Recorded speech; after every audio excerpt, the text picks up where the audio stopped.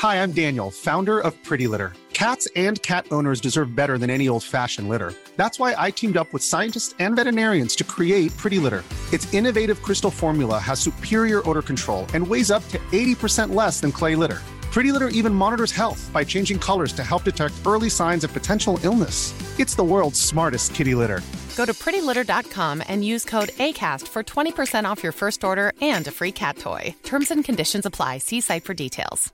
Cool fact, a crocodile can't stick out its tongue. Also, you can get health insurance for a month or just under a year in some states. United Healthcare short-term insurance plans, underwritten by Golden Rule Insurance Company, offer flexible, budget-friendly coverage for you. Learn more at uh1.com. Quality sleep is essential. That's why the Sleep Number Smart Bed is designed for your ever-evolving sleep needs. Need a bed that's firmer or softer on either side? Helps you sleep at a comfortable temperature? Sleep Number Smart Beds let you individualize your comfort, so you sleep better together. J.D. Power ranks Sleep Number number 1 in customer satisfaction with mattresses purchased in-store. And now, save 50% on the Sleep Number Limited Edition Smart Bed for a limited time. For J.D. Power 2023 award information, visit jdpower.com/awards. Only at a Sleep Number store or sleepnumber.com. Ever catch yourself eating the same flavorless dinner 3 days in a row? Dreaming of something better? Well, HelloFresh is your guilt-free dream come true, baby. It's me, Keke Palmer. Let's wake up those taste buds with hot, juicy pecan-crusted chicken or garlic butter shrimp scampi. Hello Fresh. Stop dreaming of all the delicious possibilities and dig in at HelloFresh.com. Let's get this dinner party started. I'm Sandra, and I'm just the professional your small business was looking for. But you didn't hire me because you didn't use LinkedIn Jobs. LinkedIn has professionals you can't find anywhere else, including those who aren't actively looking for a new job, but might be open to the perfect role, like me. In a given month, over 70% of LinkedIn users don't visit other leading job sites. So if you're not looking on LinkedIn, you'll miss out on great candidates, like Sandra. Start hiring professionals like a professional. Post your free job on linkedin.com/achieve today. Millions of people have lost weight with personalized plans from Noom. Like Evan, who can't stand salads and still lost 50 pounds. Salads generally for most people are the easy button, right? For me, that wasn't an option. I never really was a salad guy. That's just not who I am. But Noom worked for me. Get your personalized plan today at Noom.com. Real Noom user compensated to provide their story. In 4 weeks, the typical Noom user can expect to lose 1 to 2 pounds per week. Individual results may vary. The following is a presentation of the Force Center podcast feed.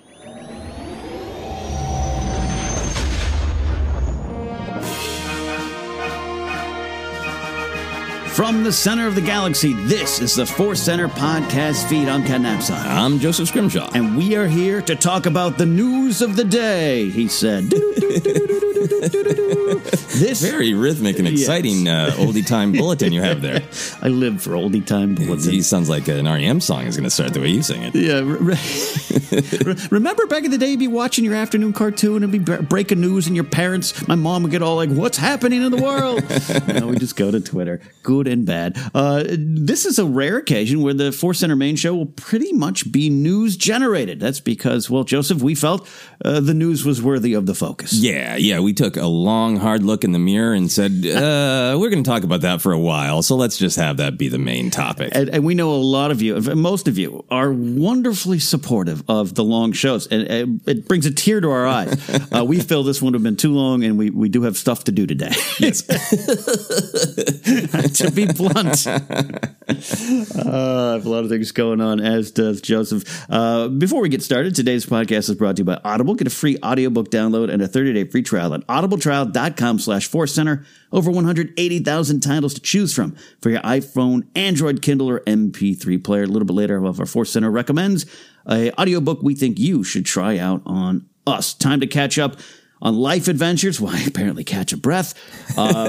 Joseph, you just got back. You've been doing some traveling. A lot of things going on. Yeah. I had some fun life adventures and Star Wars adventures. I went to San Francisco to do a show in the San Francisco Sketchfest. I've been involved with Sketchfest for many years now. This is really fun. We did this show that I do every month in Los Angeles with my friend Laser Weber called Game Night Variety Show. So we did a performance of that, and it was great fun. I always look for finding Star Wars in the world in my general life adventures. And I stayed at a hotel, got lucky to have some parking at the hotel because San Francisco is tough, a challenging environment in which to park your car. And there was a big van there that had a bunch of Star Wars stickers, all entirely invested in the dark side. Oh, yeah. Yeah, they had one of those license plate wraparound things that said, welcome to the dark side. I'm like, okay, cute. Yeah. And then they had a support our troops logo with picture of stormtroopers. Okay. And then I had seen this before, but never close up where I could stop and appreciate it. Yeah. I think it said the Empire does not care about your stick figure family. And it is an AT-AT walker just mowing down people. So the whole car said, hey, we really like Star Wars, and don't get in a fight with us in traffic because look what we're saying. And it was a big white van, too. Got a black tinted window, so it was perfect. All in on the Stormtrooper vibe. Very, very good. And then for life adventures, I got to go to a place. I got there late on Saturday. I got to my hotel, and I just wanted to go somewhere easy. So I just went across the street to a burger place because it just had burgers. And I got there, discovered it was a place called Bobo's Burger Bar, which is just fun to say. It's inviting. It was a little side restaurant. Down the block, there was like a nice kind of traditional steak place. And this was just a little corner bar that had all sorts of clowns everywhere. It was a clown aesthetic, but it was like more like jester, sort of, 1800s clown. Yeah. European clown, not creepy murder clowns as we have. Yeah, I was going to say that. I know some people that would not be walking into that restaurant. Yeah, because it looks like there's a lot of red leather and it was very classic, very like mid-century. I walked in and Sinatra was playing, and big fan of Sinatra. Had a great cocktail menu, and it was one of those places you walked in and you'd go, ooh, this is a nice place. And they're like, wait, something's not quite right. Oh, there are clowns everywhere. That's why it's called Bobo's. The clowns really snuck up on you. Are any of the food items named after clowns? No, there's no. Why is John Wayne Gacy the only clown I can think of? There's no Gacy burger. There's no. That's terrible. I apologize to all other clowns. But yeah, it was Jingles fries. Or, It was very. It was a small bar and it was very friendly, which I guess would relate back to Star Wars. Star Wars has this beautiful, noble idea that we're all connected. And obviously we all have lots of differences and it's easy to find conflict. Yeah. And I really celebrate those moments where I feel in a place where there is just a sense of easygoing community. There was one person working there and he had clearly played in a band in his youth. Nice. So he just kind of started asking the whole bar about the first concert they went to. So there was all these kind of back and forth conversations, and the table next to me, the people were from Phoenix and they started telling me about Scorpions. Just the history, not the band. I was going to say that could fit both. they segued to we don't have Scorpions in our house. And I was like, good, congratulations. But then they told me a lot about but our daughter does. And anyway, rambling a bit, but it was just awesome. It was a very nice, very pro-social experience up there in San Francisco. It's nice when you can get out there and just meet some folks and just be reconnected with humans sometimes. Yeah. And it wasn't forced or unnatural. Yeah. It wasn't like, hey, put on your name tag and socialize whether you like it or not. Or podcast. Or a party. Podcasts are great. Yeah. It's structured. Yeah. This was great. It was organic and lovely. How about yourself? What were your Star Wars or life adventures? I did receive a nice little care package from a Patreon supporter of mine over on the Knapsack File side, Brady Dugas. I'm going to say Dugas because he's from Louisiana, and I think he's got a little French Cajun vibe to him. Nice. He's in a box of a lot of cayenne pepper sauces and Cajun mixes and some praline cookies. And I've been to New Orleans once in my life and enjoyed every second of it. I want to go back. I really do love my time there. I got to go to Café du Monde and all those things, right? So I'm like, ooh, and he sent beads because it's getting towards Mardi Gras time. But he also sent a collection of Star Wars Pez dispensers. Oh, nice. Old ones? I think so. I don't know how, but I have a big collection. It's got Yoda, Boba Fett, Chewie, Luke in an X-Wing helmet, Leia, Vader, a stormtrooper that looks like the stormtroopers in The Mandalorian. Oh. Around Werner Herzog. A remnant trooper. Yeah, a little dirty. And I think that's it. But it's a lot. Like he said, and it was. And he sent me a Wonder Woman and Batman one too. Nice, which I have bequeathed to Matt Key because they mean a little more to him than me. And give the gift of giving, you know. Yeah. So I have them currently on display on top of my wardrobe, staring down at me, and it's just nice to know. You know, that cool Star Wars fans and friends exist out in the universe. Yeah, that's great. Really awesome. Thank you, Brady. Other than that, I just working hard. I got a last minute, surprise, you have a writing deadline we didn't tell you about, which is always nice. So aren't they fun? That's great, because what happened to your notes?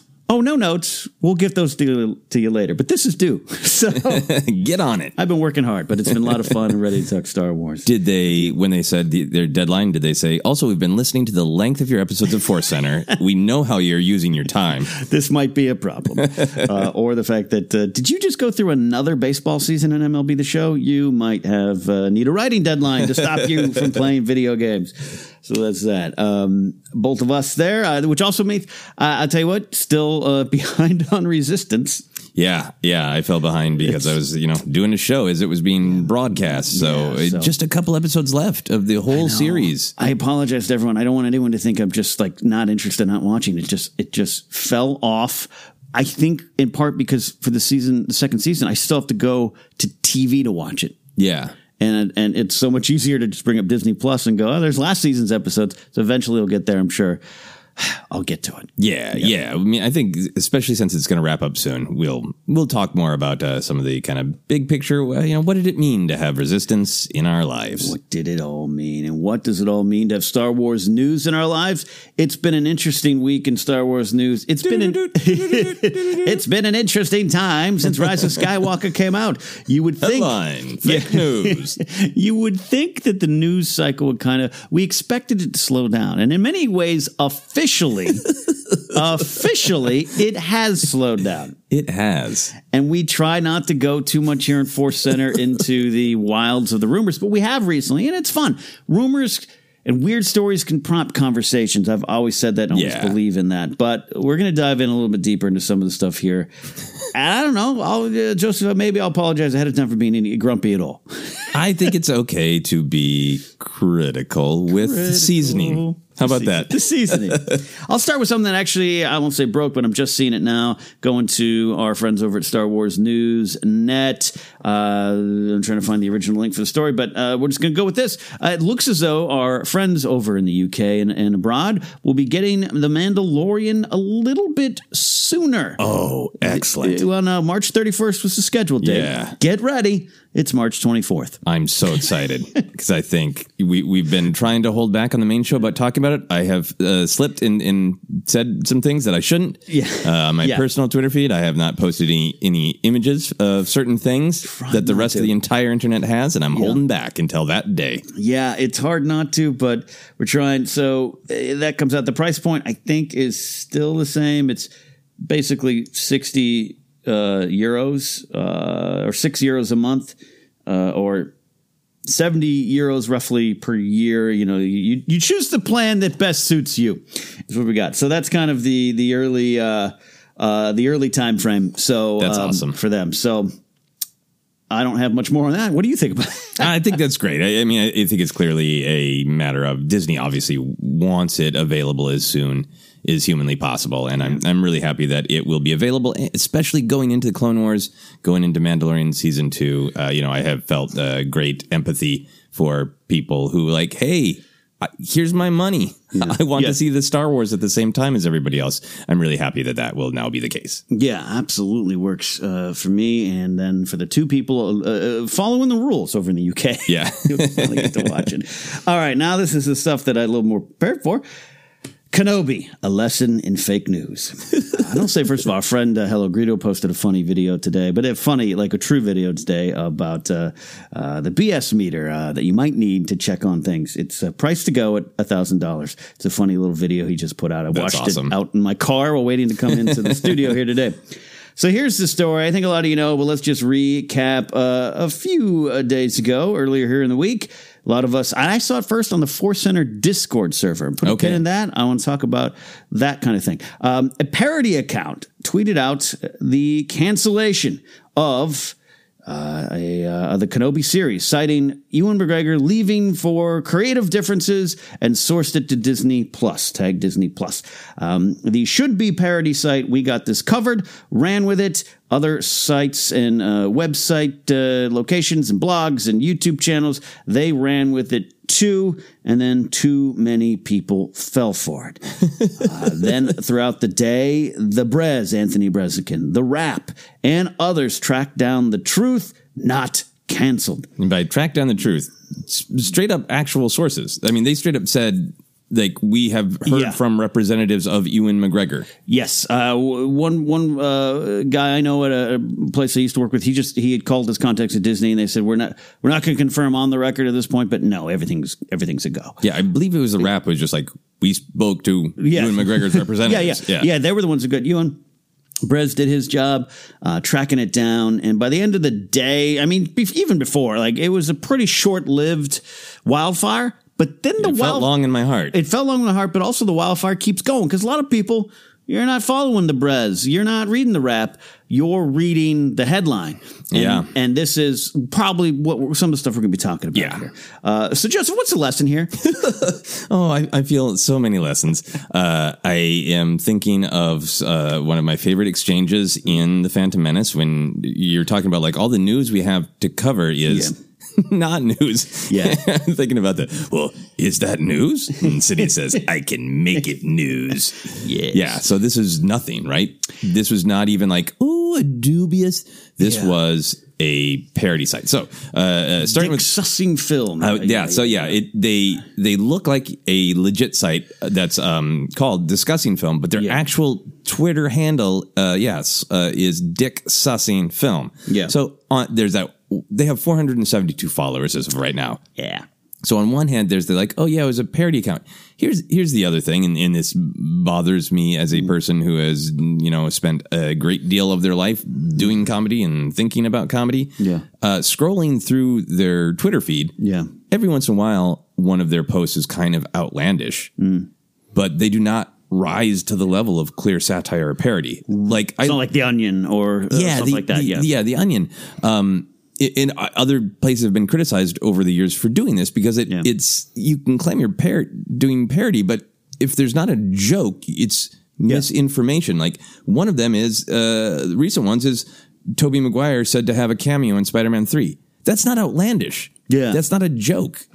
When right now everything in MCU is in Sony relationship is who is doing what. Into the Spider-Verse opened up the idea of, could the idea of a Spider-Verse ever come to MCU? Like, there's nothing outlandish about it. There's nothing joke. It's like, it's not like they posted, Tobey Maguire has signed so that only his butt will appear in Spider-Man 3, or like something absurd. Yeah. So on the one hand, it's like, let's not fall for the parody accounts. On the other hand, like, you know what? Maybe make sure that you don't see something as irresponsible. Like, maybe is it worth muting or blocking Dick Sussing Films, who are clearly trying to get? I mean, maybe they intended as a joke, but for me, it's like, if you don't even try to, be satire or parody, but just even the Kenobi thing, as you read it, like, where's the parody? Where's the parody? Where's the parody? Like, Ewan McGregor is still mad about his mullet in Attack of the Clones, decides not to do Kenobi. Right. There you go. That's a joke, right? Right. That's not just saying Ewan McGregor is leaving for creative differences. That's not a joke. Yeah, I agree with you fully. We both have a lot of years of comedy behind us. Some great. I've done some bad. But this is exactly what you said. I went to it, so I'll start. So I was got a notification on the Force Center Discord page, which you can access through our Patreon page. And I go in there and some of our listeners posted this. Hey, is this true? And I think that's great for them to come to a safe little spot that we've created, this little community. They know that you and I, or Jennifer when she's available too, we always joke we're around these parties, or we're little, we out here, we're working the industry. I'm not super plugged in, you're not super plugged in, but we know people, right? Yeah. And I'll have no problem even saying stuff I might not say on air in that Discord server of like, hey, here's some things I've heard, because this was torturous to fans of Star Wars. It was awful. It was like, whoa. And because I saw it, and I don't immediately pick up the wonderful layered comedy of dick sussing film. I saw it as disgusting film, which I don't know how legit they are, or if they're a fan site. I don't know. And that's not a comment on them. Maybe they mean no harm, but I think there's harm there. Yeah, so I was like, whoa. And, you race through these thoughts. Well, number one, I really wanted this series. Man, that could be really bad. Maybe he leaves and they replace him and it's a problem. Or now, oh gosh, now the conversation for the next 2 weeks is YouTube channel saying Disney doesn't know what to do with Star Wars and they're messing up again. And I just was like, oh no. And then within 5 seconds, you can kind of see. But so I'm going to get off track here. To our listeners, I love that you feel you can go to us and we will do whatever we can, and without telling you things that I feel I don't want to ruin anyone's fun. Right. If occasionally I stumble onto something, or you stumble onto something that we hear that we're like, hey, this might be true. We want everyone to experience it as we're not scoopers. We're not news guys. We're fans of Star Wars. So that's one thing. But I want to kind of clear it up. But also, a lot of people we know immediately jumped on the tweet train. Yeah, and they jumped on it in a very specific way. Yeah. Do you want to? Should we talk about this? Yes. Yeah, because this is. I saw some people doing the vague posting with Kenobi gifts, and there's a blessing of a number of Kenobi gifts that are stressful and negative. Which, hey, I always like seeing a gif of Ewan McGregor, but just seeing a bunch of stressful pictures of Ewan McGregor, of Obi-Wan, of something bad happening. Mm-hmm. Like I want to be understanding, because I saw a couple of other entertainment journalists, some that I know personally, some that I don't, saying, hey, it's stressful for us to have the burden of hearing this news and knowing it's going to break. Yeah. And it helps for us to vent. Yep. By saying things. So that's heard. That's understood. Appreciate that perspective. So I'll speak from my perspective. I think life is plenty stressful without an entertainment reporter, putting out something negative but totally ambiguous. Yeah. I feel like if you've got the story, run it. If you don't, and you wait. Can't. Yeah. And I know it's a gray area, and like you said, some of these people are like my friends, and I want to understand where they're coming from. Mm-hmm. But just life is so stressful for everyone right now. Yeah. Why would you put out something that's just, it's like if somebody chose every day to just get up and every day I'm just going to tweet something bad's about to happen.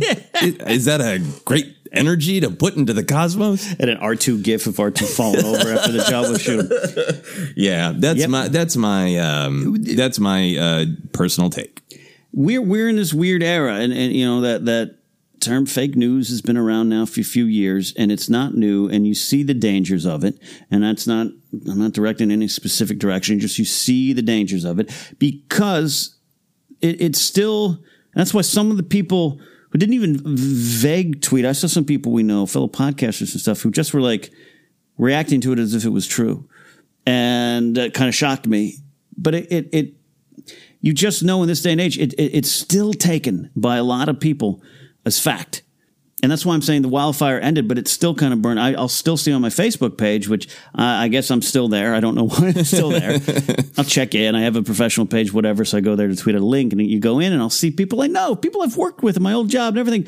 Oh, did you see this? They've canceled Kenobi. It's like 7 days after this has been cleared up. Yeah. And that's part of the danger. So, but I get, this is a weird time where some sources, you never know where people get sources. And we're going to talk about the big main story this week. Comes from a weird connection of leaks and all these this stuff can be treated real. So I was real disappointed to see people jumping on it. Yeah. And to me, I think there's this distinction between an entertainment journalist hearing some rumblings, wanting to vent or even wanting to prepare people by putting out an ambiguous something ain't right with the Kenobi. And again, people have said their reasoning for that, and I want to respect that. So that's like one thing for me. Yeah, it's like entertainment journalists hear rumbling that something's coming.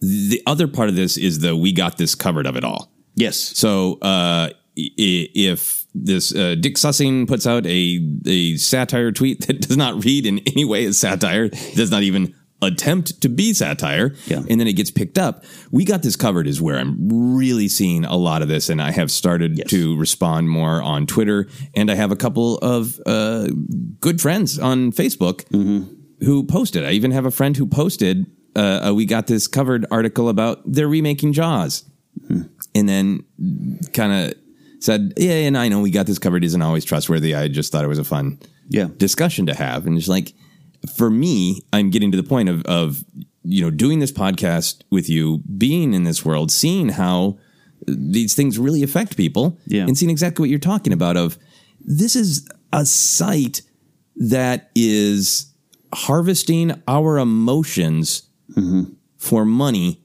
in what appears to be either an irresponsible or on purpose dishonest way.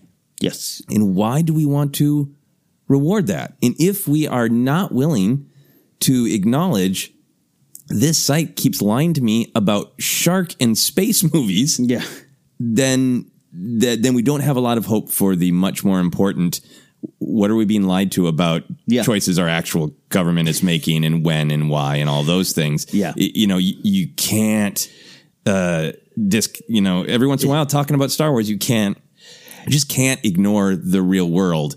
And the power of disinformation, is something that Star Wars talked about, George Lucas cares about. Right. And you go real quick from people don't click past the headlines because they got busy lives and they just see Kenobi canceled and they go, that's a bummer. And they're not entertainment journalists or Star Wars podcasters. Right. And they don't spend the time to track it down, which, anyway. Yeah.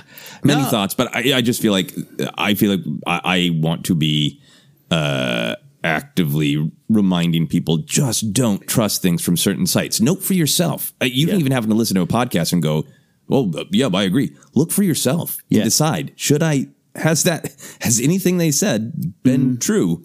Yeah. Are they the only source? Should I trust it? Yep. It's even in things on the other side of my little my interest right now is going on in the world of baseball, which some of it is just cold hard facts of this big cheating scandal. But to watch that explode on social media because people are freeze framing what they think is a wire under a jersey and it's a crease. And, there's a lot going on in this. But I watched this at the same time the Kenobi story is boom, boom, boom, boom, boom. I'm watching people take some facts and take some people going, I wonder if they're wearing wires under their jerseys, which would make the problem even worse, to suddenly wonder if they are becomes, they are, because I saw someone tweet a freeze frame of this. And I'm just watching it, and that's just baseball and Star Wars. Yeah. And so we are at this weird point where I'm with you too, where I'm with you too. Where, it's not that I'm fighting against it, just like being a little bit more bold of commenting to some of my friends or texting them. Man, that's completely a made up site. Yeah. Before I used to feel you could ignore it.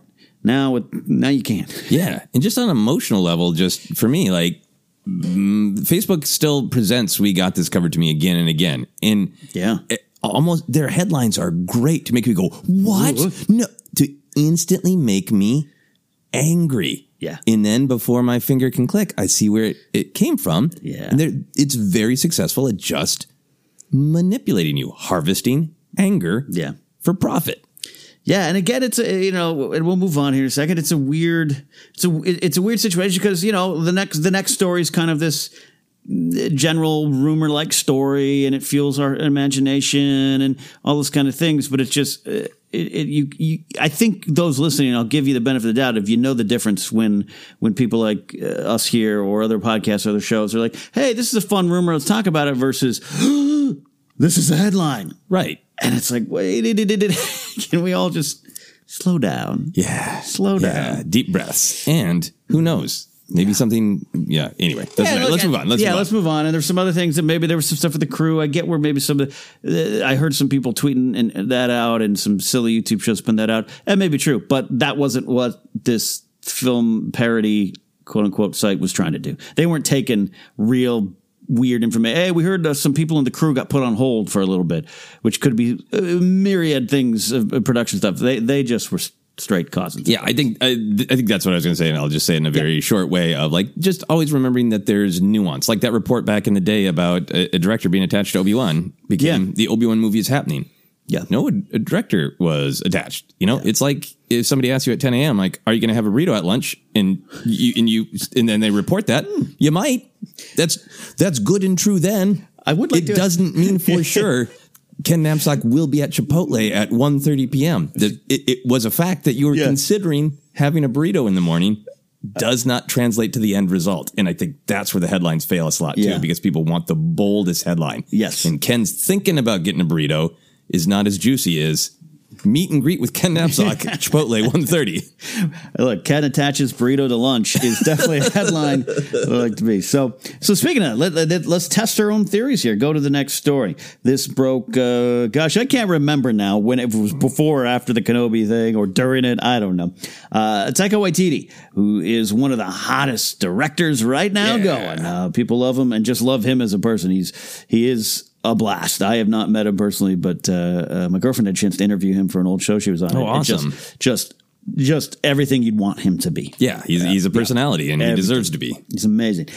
So the THR actually broke this story that Disney Lucasfilm might be interested in Waititi to develop and direct a Star Wars movie. And that's it. That's the story. I clicked on it. I read the story. There's nothing else. No official comment from Lucasfilm. Look, this makes sense. This would make sense. Absolutely. Why wouldn't you? They contact a lot of directors. I'm sure they take a lot of general meetings, and I think this is probably it. He just worked on Mandalorian and worked on it very well without giving too much specifics away. I think we're going to try to talk about how that will factor in. Favreau, is probably looking, hey, gives him a thumbs up. We don't know what's coming down the line with the new films. There's a lot of room because I see a lot of the articles. No word if this is the Feige film or if this is. It's probably something completely different, or it's High Republic Episode 1, the Republicness. I don't know. So that's the opening statement. What do you think about this story, this news, and we'll get into what kind of movie that could be if it were to happen. Yeah, I think this is really exciting if it happens. I really like him. I think he's great. I think a Star Wars movie where he could really, go to town is great. But I agree with you that this is very exciting and probably true news. It's well sourced. Right. But it would be bigger news to me if Lucasfilm didn't meet with them to talk. Yes. I think that's the thing is he is one of the groundbreaking directors right now who has this amazing record of he's got a very specific indie film that's, up for Academy Awards. Yeah. And he's also worked inside Disney's other big branded property of universe of Marvel. Not to mention, he just worked on an actual Star Wars project. So it would be shocking if they didn't meet with him, particularly if other rumors and rumblings are true that they're considering a little bit more of an open-ended, that they're not just locking in a trilogy, that they're considering a little bit more open-ended of you make a movie, they're set in that same era, maybe they'll grow together. Again, if those rumors are true, it makes perfect sense that they go, hey, Taiki, you wanna make a movie about a smuggler Jedi? Yeah. Cool. We'll see if it goes anywhere. See if it works. Go crazy. I like your take on that. It'd be bigger news if he wasn't involved. It makes a lot of sense. And I just did get a chance to discuss slightly with Andres Cabrera on our weekend show about what this could possibly be. Not even what it could possibly be, but why I'd be interested now. And this is when I bring up Mandalorian. He directed episode 8. Again, trying to avoid plot specifics for the two of you who haven't seen it yet over in the UK. He brought an episode with a lot of action, a lot of great character moments, his trademark humor. But above it all, he got a lot of heart out of what I saw in that episode. And therefore, I know that I trust that he would do it because that's what he's done. What We Do in the Shadows, he gets heart out of. A vampire, the werewolf parody, I think he could really, really bring some of that into a film. Yeah.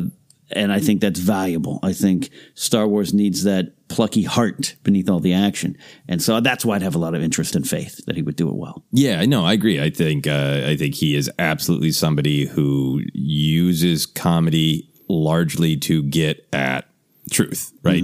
I think everything that's going on with Thor in Ragnarok is he's processing things. He's got like some funny slapstick moments of Valkyrie, Tessa Thompson, doing a funny pratfall because she's drunk. Yeah, but there is a reason that she's drunk, and it's what animates the character, and it's what she is working past, and things like that. So, in total agreement that I love the way he uses comedy. We still don't know for sure what kind of a new slate of Star Wars films would look like. Right. And that's really interesting to me, too, if they're going to if they're going to actively seek out filmmakers who have a really strong personal voice. Yeah. And then kind of freed from the Skywalker saga, and then just let it grow organically. Because it's really interesting to me to think of his work in the MCU, because they let him kind of reinvent Thor in a way that works for Chris Hemsworth. I think they felt safer about it because Chris Hemsworth was so damn funny in that Ghostbusters movie that they wanted to take his character into more of a comedic place. And then everybody got on board. And because of the different choices that he made, then that affected the big Avengers movies where they went in and like, okay, hey, Russo brothers and, the writers got a little bit of a different take on Thor, so we do need to make that work. And it did gel. And watching that gives me hope for, that would be really interesting if, starting from a kind of fresher slate, you could have different artistic visions, and then they could still grow together. And how would they inform one another and complement one another? This is great stuff. I want to dive into a little bit here. And also our friend Alex Backus over on Black Series Rebels tweeted out, because Star Wars, great. I almost would be more interested in him doing like Indiana Jones 5. Oh my God. And I totally get it. I'm like, that's almost perfect. But obviously humor comes up first. Even when we knew he was directing Mandalorian, even beyond that, even when we knew he was voicing a character in it, the conversation was, that's great, we love him, but he's got a very particular brand of humor, and that doesn't always work. And I had that question, a lot of people had that question. He showed in Mandalorian episode 8 that he can put it in there. I was a fan of it. I think you were a fan of it. I think you and I had, from our comedy theory standpoints, might have not have. I don't want to speak for you, but I didn't 100% loved it. I like 95% loved it. Yeah, it was like 60-40, But also it's just like, it's fine. It was one specific scene, and the rest was heart. Yes, and that's what it showed me is, yes, he has a style of comedy. And the first season of Flight of the Conchords, which I do believe he was involved in both seasons. So I think he was involved first season. It would make sense that he would. I love that first season more than anything. It's one of my favorite perfect seasons of television. Cool. So I'm all for that stuff, but it was worried. But he showed me that it could work, and he made comments that he was like, no, I get it. I get my style. But I want to throw it back to you because you understand the MCU better than I did. You talked about this transition. It really was a pretty big transition with Thor. Yeah. The first two Thor movies, I don't remember laughing much, at least intentionally. And there are definitely beats of comedy, particularly that first Thor movie. They get a lot of fish out of water, great comedy.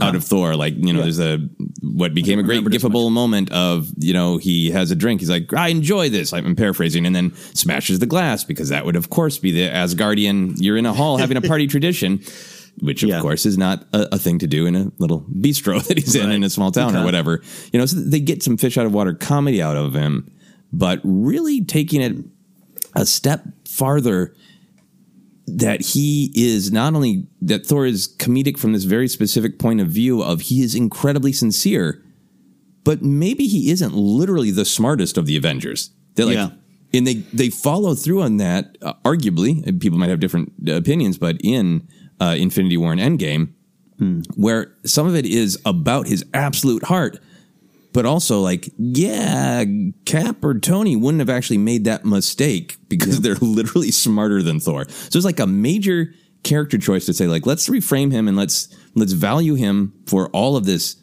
heart and nobility and strength and sacrifice, but also this level of, maybe he's not the sharpest of all the Avengers. Yeah. And in Endgame in particular, really mashing up the comedy of, he kind of let himself go, which I know some people have, some sort of body shaming issues about, but just for the sake of discussion, that this idea that something like that, the comedy of Thor is just sitting around playing video games, right, is mashed up with it's because he has severe trauma. Yeah.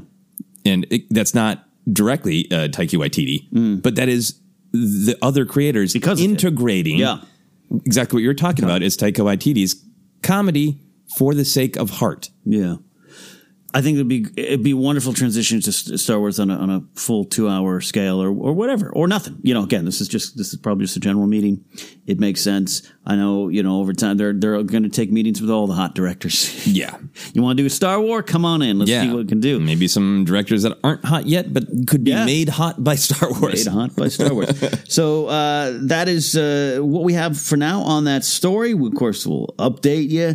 Be careful what you see out there. And again, I make a joke, but that's it. That's the story. The Hollywood Reporter just says, they might be interested. They probably talked to him. They had coffee with them at some point or in the hallway saying, well, you want to do a movie? Maybe. Yeah. Okay, we'll talk to me. Is he interested? Is he going to change his schedule? Yeah. Yeah. Or it's a full-blown movie. He's already written it, and it's going to be announced. But we'll find out. As they say, as Ryan Johnson once said, if it's on StarWars.com, then you can believe it. Other than that, it's just fun conversation. So that is the first part of the show. We are about to take a quick break, but before we do, Joseph, we'll do our Force Center recommends an audio book we think you should try out on us. That is right. We are going to recommend Bloodline by Claudia Gray, not only because it's a great Star Wars novel, but with the confirmations of the timeline of the sequel trilogy or the events directly preceding the sequel trilogy in the visual dictionary for Rise of Skywalker makes Bloodline even more interesting because it really sets the events in Bloodline as the beginning of a lot of momentous things in the land of Star Wars. So I think it's a really good time to check out Bloodline again or for the first time. To do so, download your free audiobook today on audibletrial.com/forcecenter. Again, that's audibletrial.com/forcecenter for your free audiobook. On the other side of this, we're going to take everything we've talked about today. Rumor, innuendo, facts, all of it rolled into one big story. That's right, Trevorrow's Episode 9 script in focus after this on Force Center.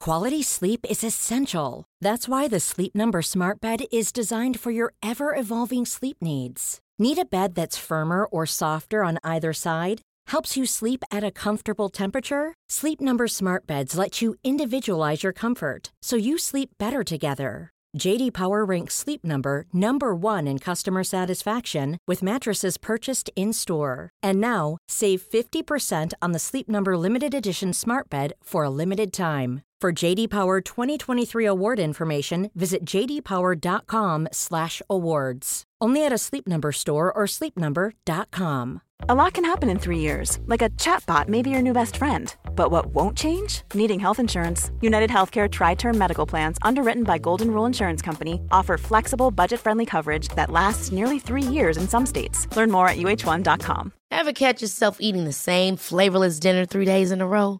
Dreaming of something better? Well, HelloFresh is your guilt-free dream come true, baby. It's me, Keke Palmer. Let's wake up those taste buds with hot, juicy pecan-crusted chicken or garlic butter shrimp scampi. Hello Fresh. Stop dreaming of all the delicious possibilities and dig in at HelloFresh.com. Let's get this dinner party started. Hi, I'm Daniel, founder of Pretty Litter. Cats and cat owners deserve better than any old-fashioned litter. That's why I teamed up with scientists and veterinarians to create Pretty Litter. Its innovative crystal formula has superior odor control and weighs up to 80% less than clay litter. Pretty Litter even monitors health by changing colors to help detect early signs of potential illness. It's the world's smartest kitty litter. Go to prettylitter.com and use code ACAST for 20% off your first order and a free cat toy. Terms and conditions apply. See site for details.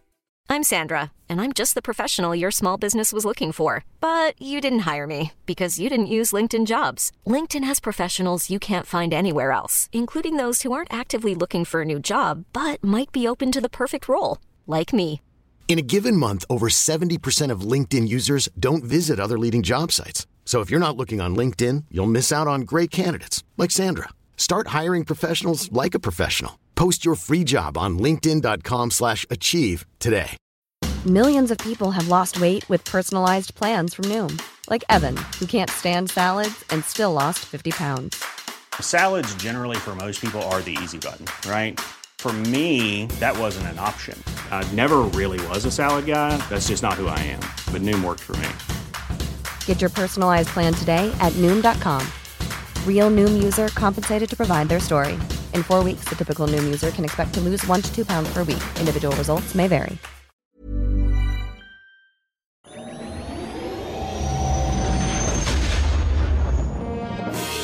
All right, we're back here on Force Center, and this is the main story. And Joseph, let's just pull back that curtain as we do from time to time. It's like the Snoke curtain, where you can see the alien navigators looking to the unknown regions.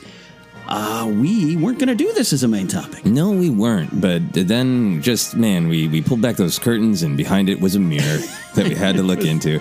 Yeah, and the honesty of it is a couple things that we prepared a different main topic that we're going to talk about next week. But this is juicy. There's a lot to talk about in Trevorrow's script in terms of how did we get it presented? Everything we're talking about in the news of what veracity level do we think it has and why? And what does it do to our appreciation of Star Wars to look at 8 different versions of the same film? Yeah. All those kind of things. And then the actual content. So there's a lot for us to talk through. So, hey, 2 hours, sometimes 2:20, fine. I think for me, 4 hours of 4-hour episode of Force Center is maybe a little bit too much. Would have been too much. Yeah. So those were my thoughts on giving this a little bit more room to breathe. I full support of that idea because when the story broke. So again, the headline, let's just get to the headline. Colin Trevorrow's Duel of the Fates script was leaked. And there is a lot just behind that sentence. Yeah. Roughly, here's what we got. You out there probably familiar enough with the story. 2 leaked scripts, technically. Robert Meyer Burnett went on his YouTube show, Robservations, and discussed over 2 days. A first draft, we do believe, written, completed just before Carrie Fisher passed away in 2016. Jason Ward over at Making Star Wars, who I don't know how he does it. I don't know. I've met Jason. It's great. I don't know how he does it. I imagine Jason is crawling in rafters and doing some wonderful, mysterious things. I think he's just a master of disguise. He is. It's possible that one of us could be Jason Ward with a Scooby-Doo mask right now. Right now. He had spent some time, he said, with a later draft. Perhaps Derek Connolly and Trevorrow's last version before Jack Thorne joined the project. If you guys remember that, he was on board for a little bit, and he discussed those notes. So that's where the stories came from. And then, as we said earlier, something like this happens, you should immediately go, well, wait a minute. Yes. And I think you should still go, well, wait a minute. But enough folks have come forward, and I don't have a list of when and where. I'll tell you, even I have heard through a secondhand channel that these scripts, particularly Robert Meyer Burnett's script that he had, were viewed as legitimate by many people in the know. Still doesn't mean, and there's still some things I have even about that. Right. But we're just putting that out there. This is part of the reason, Joseph, am I wrong in thinking it's part of the reason we felt we needed to discuss it, because there was enough people saying, yeah, these were the scripts. Yeah, absolutely. When I first heard about it and started to see all of the articles buzzing from it, my mind went to exactly what we talked about with the news of, okay, here's an article that is referring to one human being, Robert Meyer Burnett, who I know, and I first met him in 2002 at a convention. So, I know. I was telling Grace that offhand. It's like, Joseph's known him for like 20 years. Almost 20 years. My God. Yeah.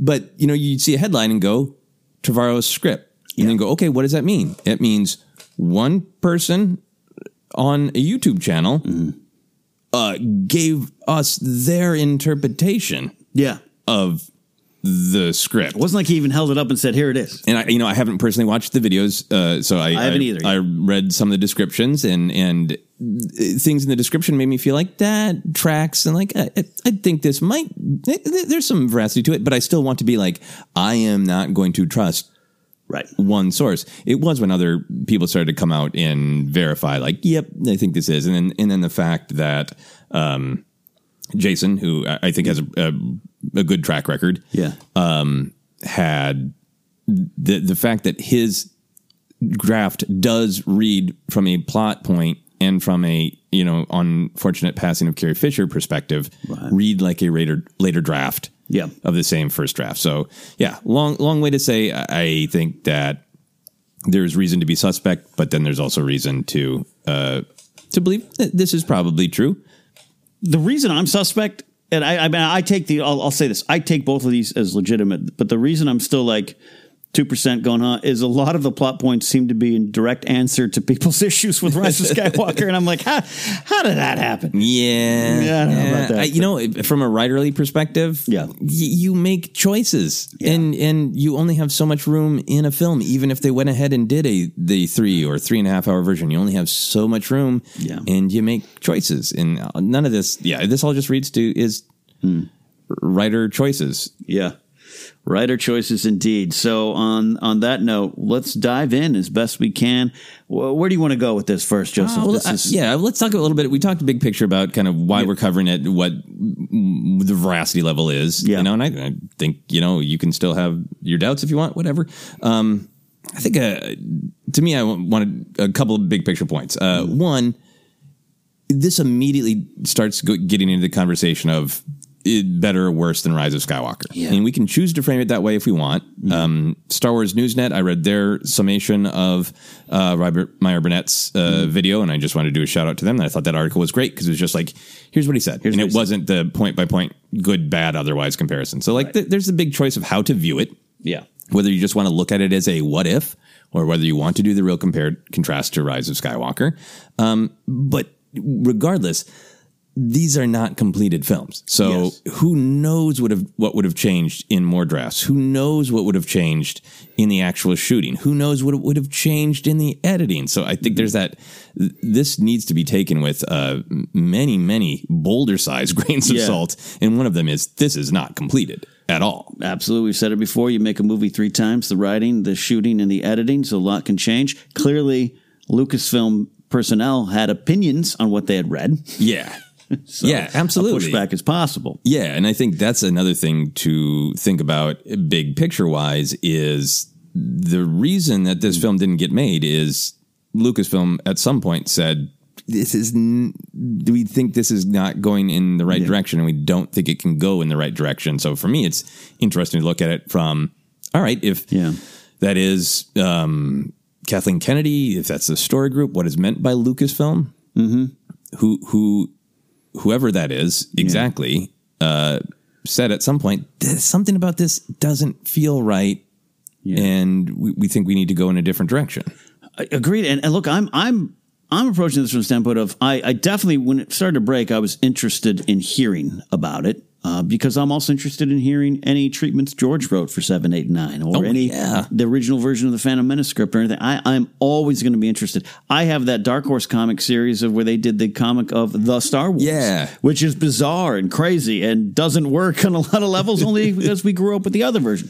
So I'm definitely interested in it. There's definitely some things right away that, yes, if you're listening, Joseph and I are pretty positive about The Rise of Skywalker. We really enjoy it. There's some things in this script that I do like and a lot that I didn't like. But I do want to acknowledge that, but say we're not approaching it from let's throw this out because we like this other one better. It's an interesting case study in telling the story.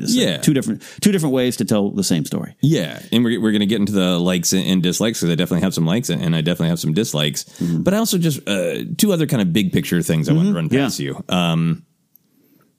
In the big picture, like you were talking about reading earlier drafts of existing films from your perspective well after you saw the films.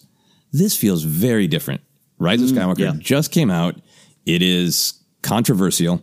Following The Last Jedi, which was also controversial. Following Solo, which didn't seem to be as controversial content-wise, but certainly was box office and success-wise. So third, in a way, controversial Star Wars film in a row. It's still in theaters. And then we have the what if version. I wrestle with is this the best way for us to enjoy stories? Yeah. It continues to make them feel like choose your own adventure. Yeah. Like, the old Burger King, have it your way. Yeah. And is that the way we want stories to be? Do we want them to just look at them as a bunch of pieces of interchangeable parts? And I mean, I have nothing against fan fiction. I have nothing against fun conversation of what if, but this goes to that other level where the conversation about this is so like, it's because so much of the anger about different Star Wars movies is this part of Last Jedi was fine, but X had to be changed. And this part of Rise of Skywalker was okay, but this part is unacceptable because it gets so far away from a storyteller is telling you a story and then you receive it to now this almost like strange buffet of options for a film that is still in the theater. How do you feel about all that? I mean, we still have folks that tweet out the last shot of Last Jedi is the end of the Skywalker saga to me. Yeah. And I know people who I respect, who've done very successful at what they've done in the business are like, I'll never watch the special editions because that wasn't Star Wars. I understand these two points of view, and they're very personal. I'm just like, man, I don't understand why you want to cut yourself off from what was presented to you and put it down on that map of the story and go, here's what happened. Yeah. And here's how you connect it to the rest of it. So to read this and go, I'm choosing this one. It's just, it's used, you're using this knowledge in a way that I don't, a path I don't go down. Yeah. Anakin.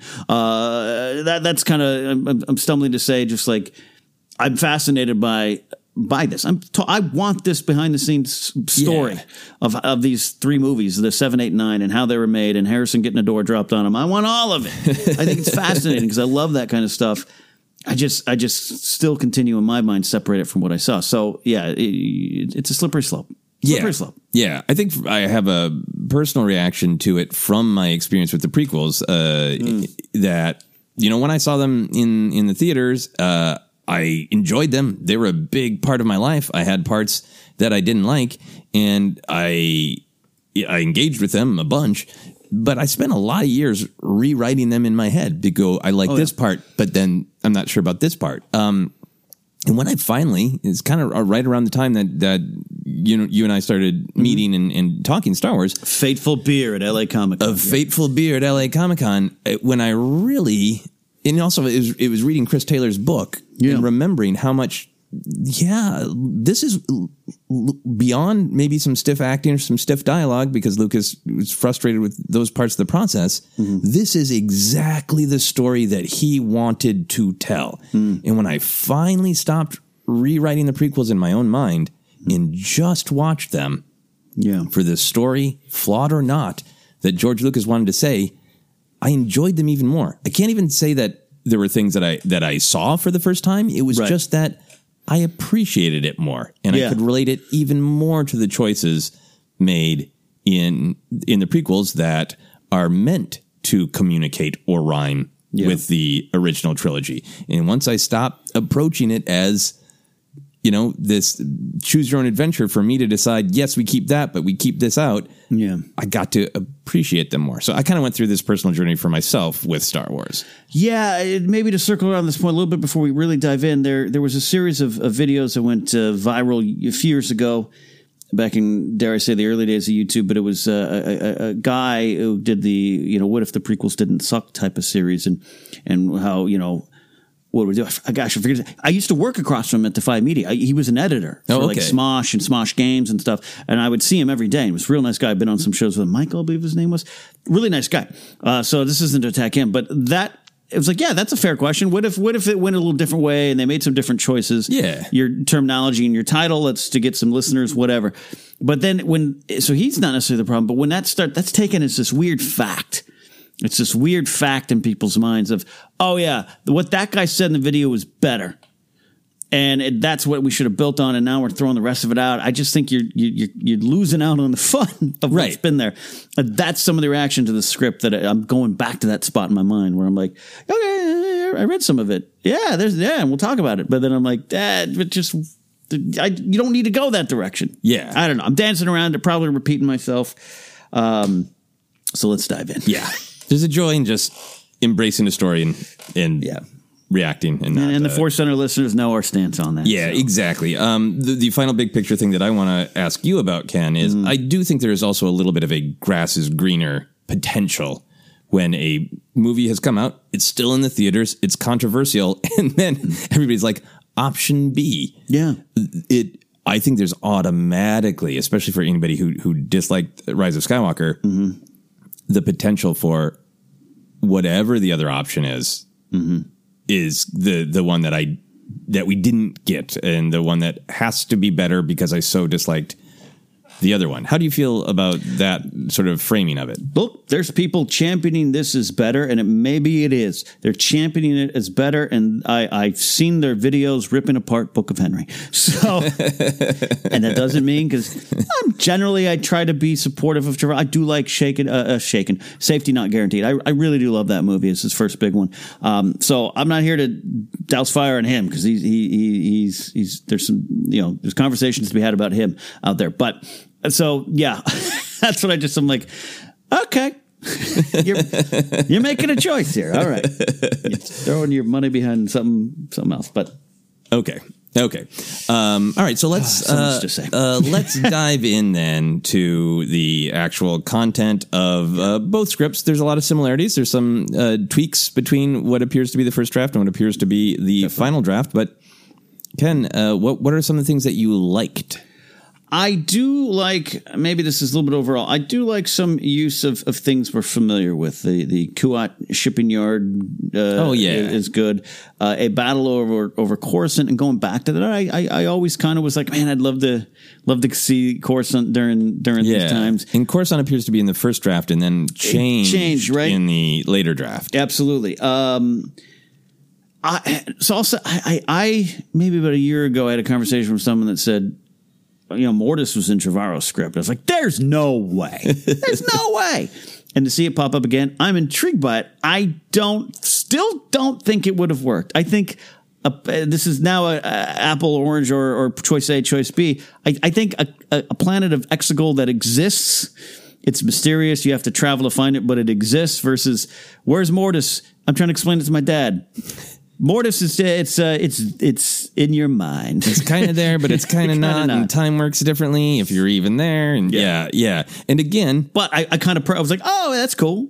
But again, Mortis in the earlier draft, not Mortis in the later draft. So again, like if you read just that one or just saw the videos, if you loved Coruscant and you loved Mortis, they weren't gonna be there anyway, potentially. Yeah. So the Kuat drives yards, that one is fun to me just because it is one of those things that has existed in Star Wars, but not in the movies, right? So if you're a fan of books and comics and video games, you're like, of course, yes. So it's always fun to see those kind of things make their way into the big films. Absolutely. And of course, and we'll say a lot of Rose Tico in this story. I'm on board for that idea too. Yeah. I think in my list of likes, that's my number one like, because I think it's my continuing number one criticism of Rise of Skywalker. I would have loved to have more Rose, or failing that, a big hero moment for Rose, or because it was so powerful, that's how we're going to win. Not by fighting what we hate, saving what we love, having that more explicitly dealt with in her relationship with Finn would have been cool. In this script, there certainly is more Rose, and she gets to do lots of cool things. Yeah. But I didn't get anything from this script about what would that say about her, about who she's become.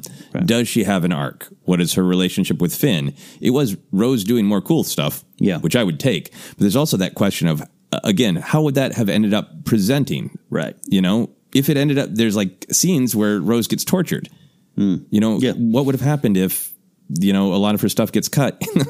There's a lot more Rose in the script, but it's because she's being tortured. I think maybe people would have been like, really? You just, Yeah. Yeah. So there's always those, you don't know how this was going to turn out. But yes, more Rose, big highlight. Other big highlights for you? I'm just kind of rolling through, so I'll follow you on some of the lead. There. I think for me, one of my biggest likes in this draft is the idea of Finn leading some kind of uprising. of First Order. It's a little bit explicit in the first draft. Mm-hmm. And then in that later draft, it's like he's kind of helping a lot of different people believe they have a choice and can change and rise up. And then he has a specific interaction with the trooper where they fight and knock the helmet off, and then that trooper comes to join them. So it's there at different levels in different scripts. But this is definitely one of those.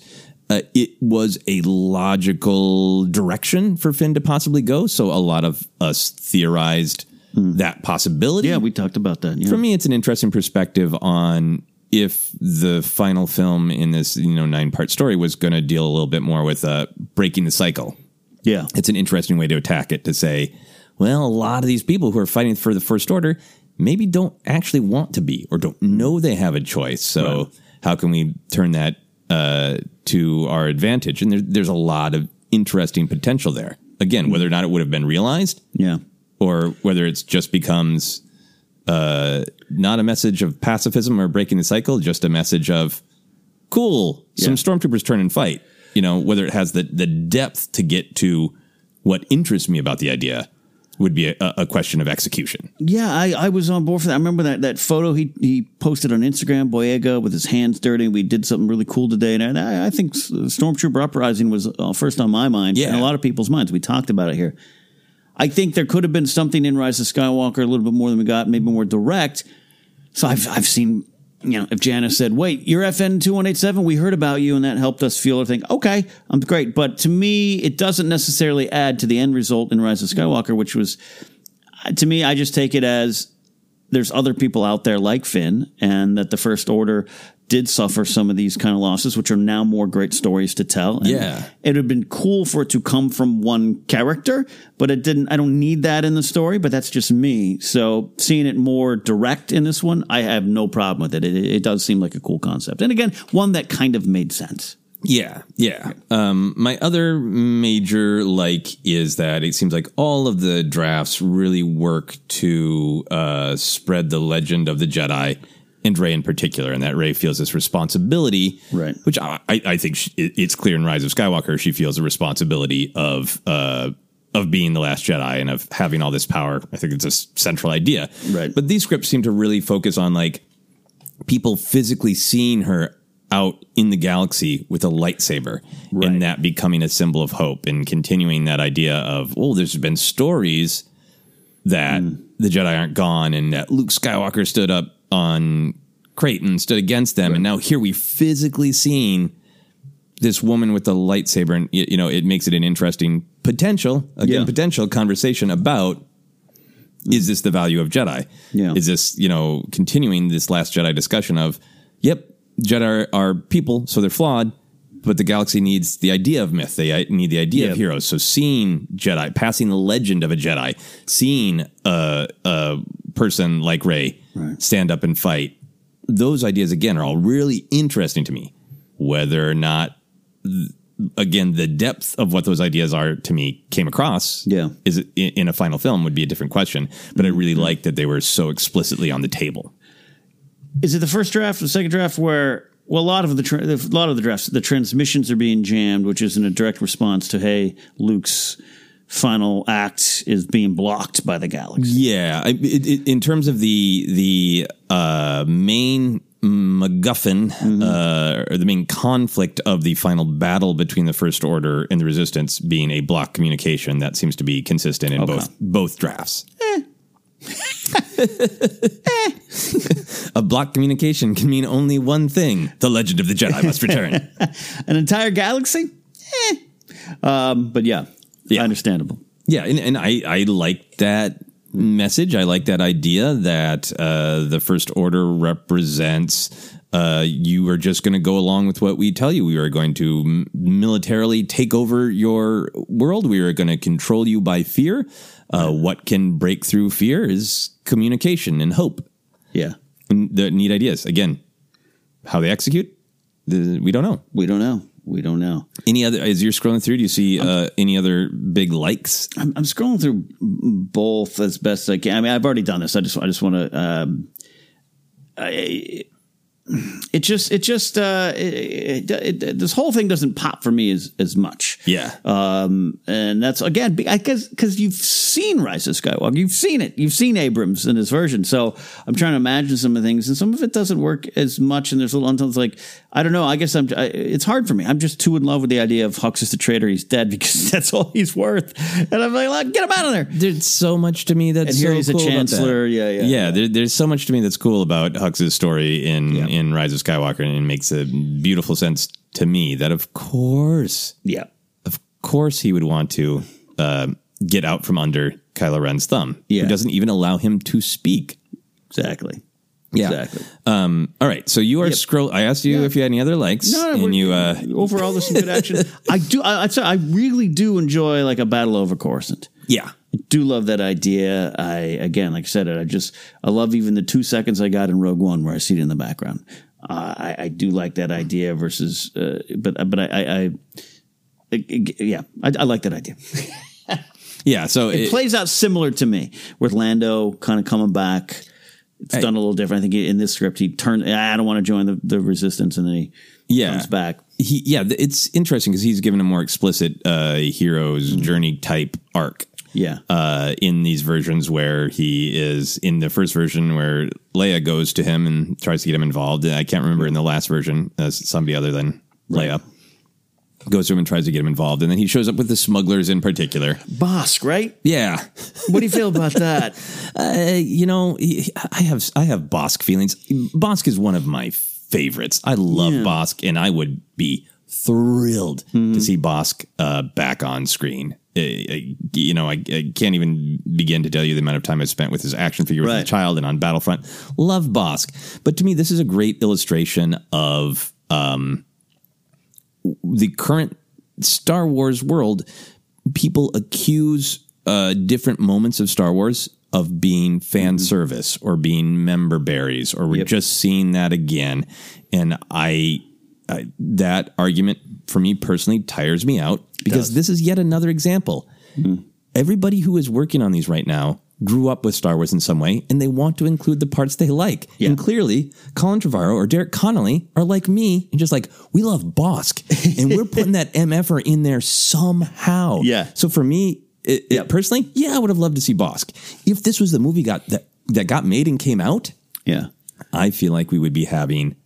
There'd be so many memes about member Bosk. This is just fan service. It's another member. So that is a long way to say it. I think if this movie got made exactly as it is, the grass would not be greener. The grass would be exactly the same. I think a lot of the same concerns and dislikes would be being discussed. And Bosk is a shining example of, it's just the same thing again.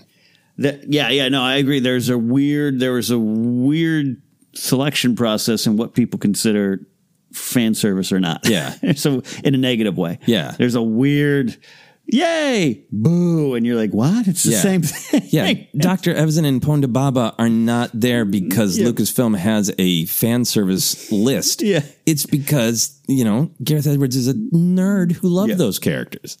Yep. Yeah. Yeah. So those are my feelings on Bosk.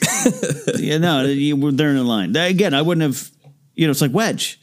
I love the wedges there. It's great. I love the wedges there. Other people might mean nothing to them and everything, but no, it's like, I'm sure people are like, why are, 7 people in this theater cheering for a middle-aged man? What's going on? What's going on? Yeah. So, give or take Bosk, but it absolutely would have caused that conversation. Yeah. Either way.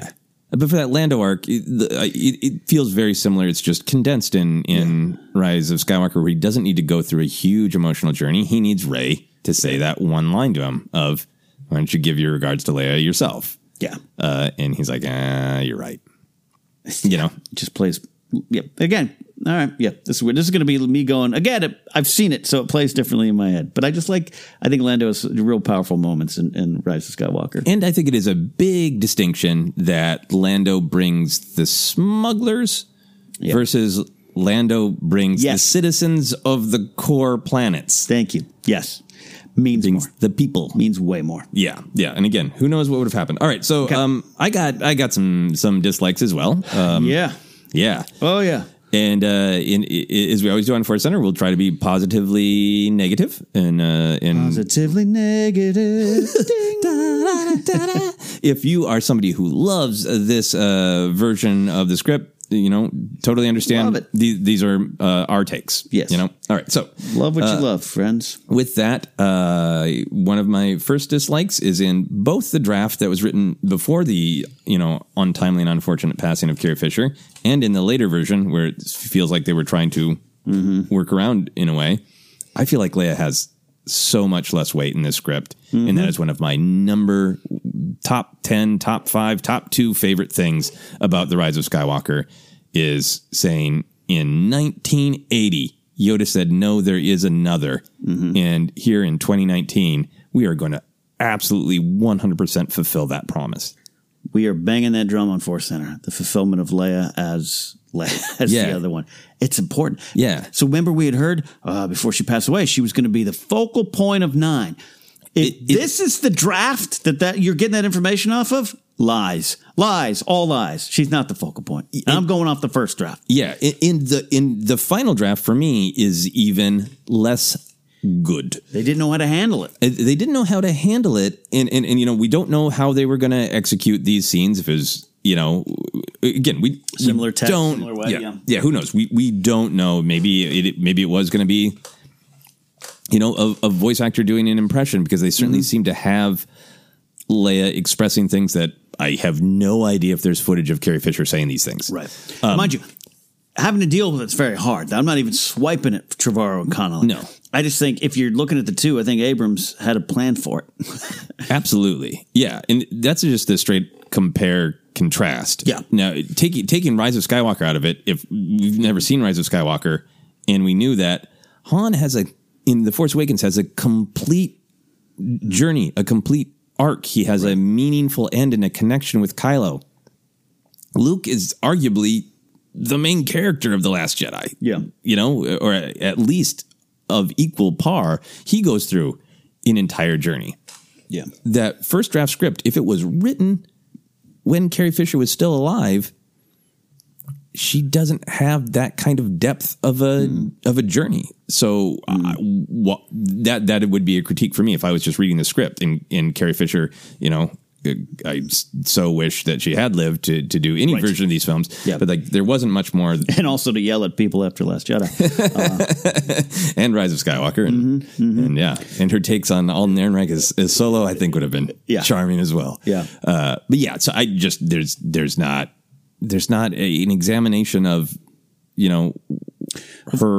her legacy. Of what the character of Leia means to the entire saga. I feel, not even with the scenes we got in Rise of Skywalker, but you talk so eloquently about the two lightsabers being the embodiment of that fulfillment of the other one. It's the Skywalker twins. And it had to be the twins, or everything that Rey accomplished could not have happened. Leia has to exist. She is a Jedi master. Yes. She doesn't need... Anyway. Because she understands the philosophy and can pass it to Rey and guide her. Anyway. There's another Leia thing a little bit later that I also dislike from the final draft. We'll talk a little bit more about that. Okay. Her perspective on Kylo. Yeah, right. I was kind of in that spot. Yep. Yeah.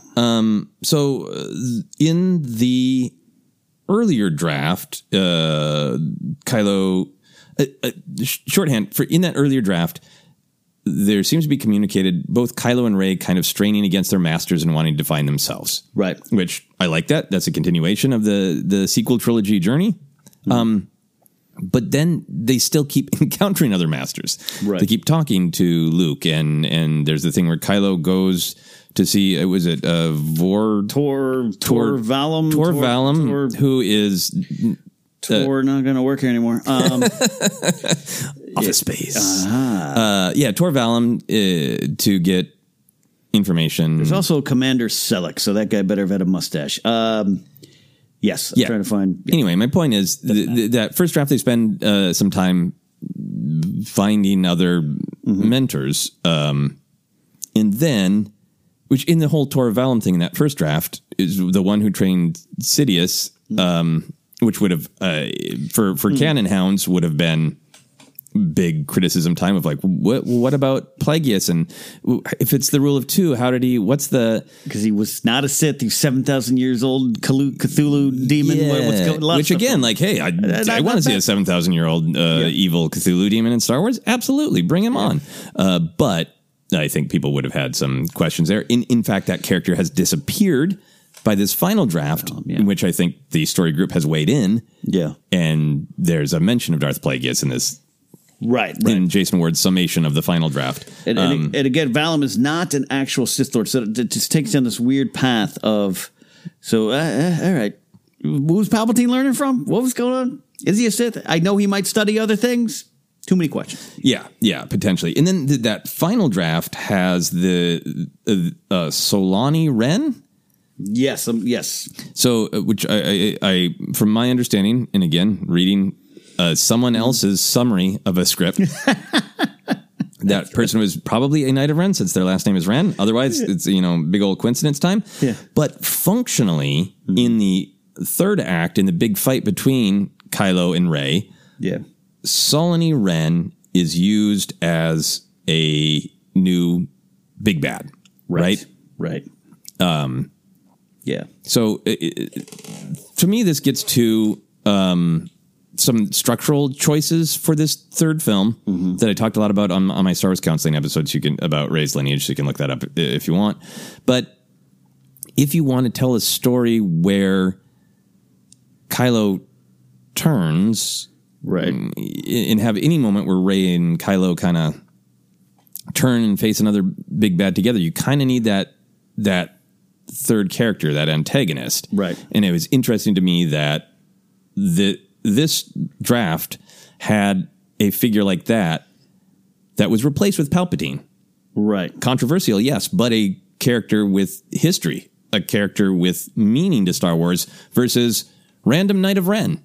Yeah. And I feel like I think that to me is like, if you need someone to function as the person who is absolutely 100% committed to evil, so it's a contrast to Kylo turning, then why not have someone with meaning rather than somebody we just met in this movie? Yeah, a female character who was she was a pupil of Luke. No, sorry, I'm reading this wrong. That Rey and Kylo were pupils of Luke. Got it. Because I know in a lot of these versions, the Knights of Ren are confirmed as Luke's students. Right. Yeah, and there's a cool fight where Rey kicks their asses and taps into some darkness. And that's all. To your bigger point, I agree. This is why I've even though I might myself have a couple, hey, did they execute it smoothly when in terms of Palpatine coming back? Here and there. I'm not worried about how or why, just that he was. Yeah, I could hear some of those arguments because I feel them too when I watch the movie. But you immediately just have a sense, it's Palpatine. You get the story. I'm not saying you couldn't have introduced another villain. I mean, Richard E. Grant is there. He's not a robust character, but to have this one, I could see. I'm immediately more interested in the Palpatine idea. Yeah, I guess for me, just kind of structurally from a writing perspective, seeing the drafts without Palpatine reinforces to me why he is there, because he makes it very clear that this is the end of a 9-film saga. Yeah, he answers the question whether fans enjoy the answer the question or not, but he answers the question of who is Snoke, what is the deal? Yeah. He was a puppet of Palpatine in some manner, and eventually we'll know exactly how. But then he also acts as a clear external idea of Rey's fear of darkness. Because through all these drafts, she's afraid of darkness. She's fighting her darkness. But with the version we got in Rise of Skywalker, Palpatine is this symbol to externalize what that looks like, what she's really afraid of. And with Snoke dead, you need some other kind of antagonist.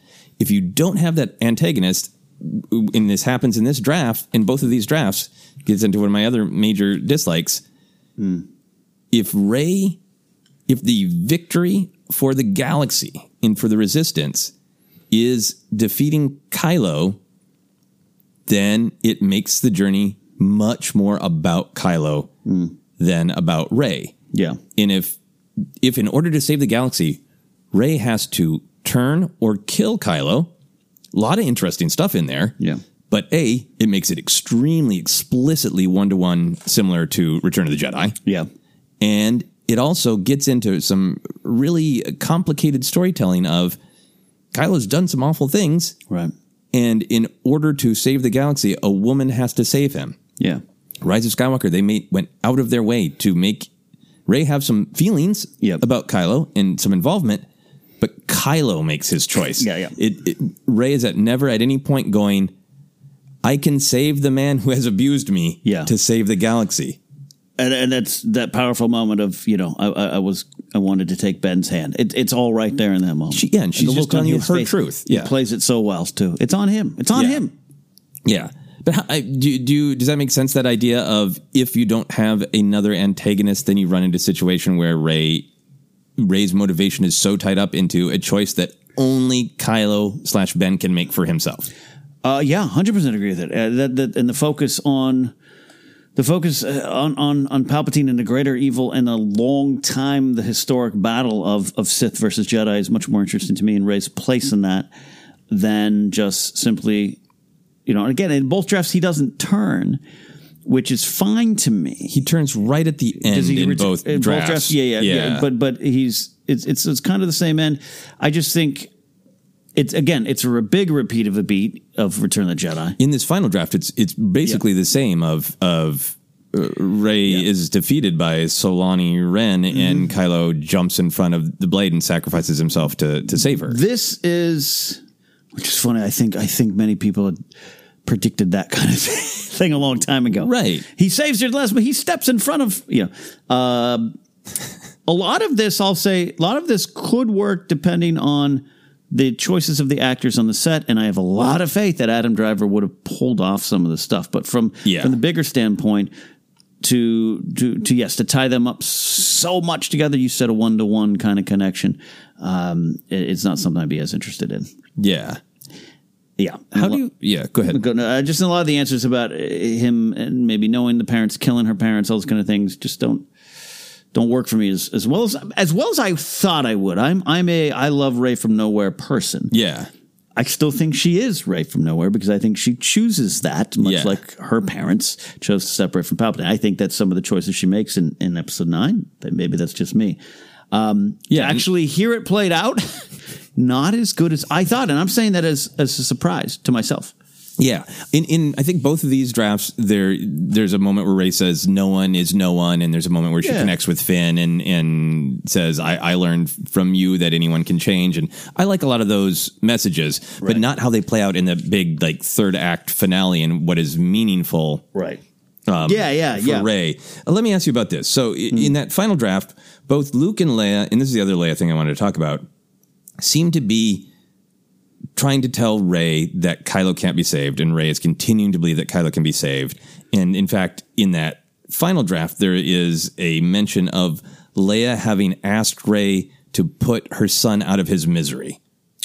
So for me, I'm going to go ahead and say that's a big dislike. Yeah, it's a big no-win. Yeah. So what are your thoughts on that? We talked about going back to 8 about Luke and Leia. Leia's pretty clear on, hey, he's, I know he can't be saved, but hey, no one has ever really gone. Yeah. That's a pretty powerful thing. And I was wondering, do you honor Leia's decision, Leia's feeling? Is that correct? But I think it's very un-Star Wars like to just be like, done. That's not the message of a lot of this stuff. So I think I like it more. Not just like it more how we got now, but I just it's not Leia to me. The Leia who keeps fighting, the Leia who keeps believing. Yeah, if that makes sense. And for me, I mean, you can interpret it however you want. But Last Jedi, when Luke says, I have to face him and I can't save him. Yeah. It's an I statement, not he can't be saved. Luke is saying, I can't save him. And Leia is saying, I held out hope for him for so long. And then that's when Luke says, no one's ever really gone. So I've always interpreted that as you're right to keep hoping, Leia. Yeah. So for me, that would have been like a sad loss of hope for Leia. Yeah. And in death.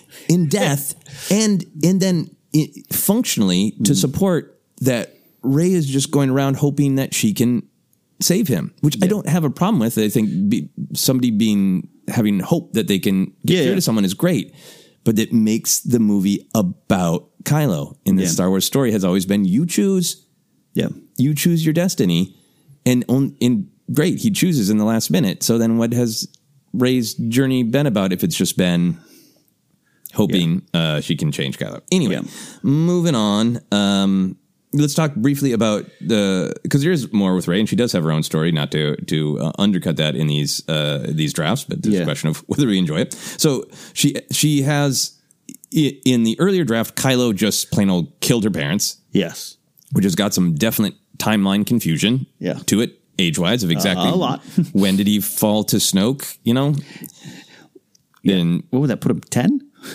Well, yeah, so he's 30 in The Force Awakens and Rey is 19 in The Force Awakens. And by the current visual dictionary, which they might have changed, 17, she was 6 when her parents died. Right. So math.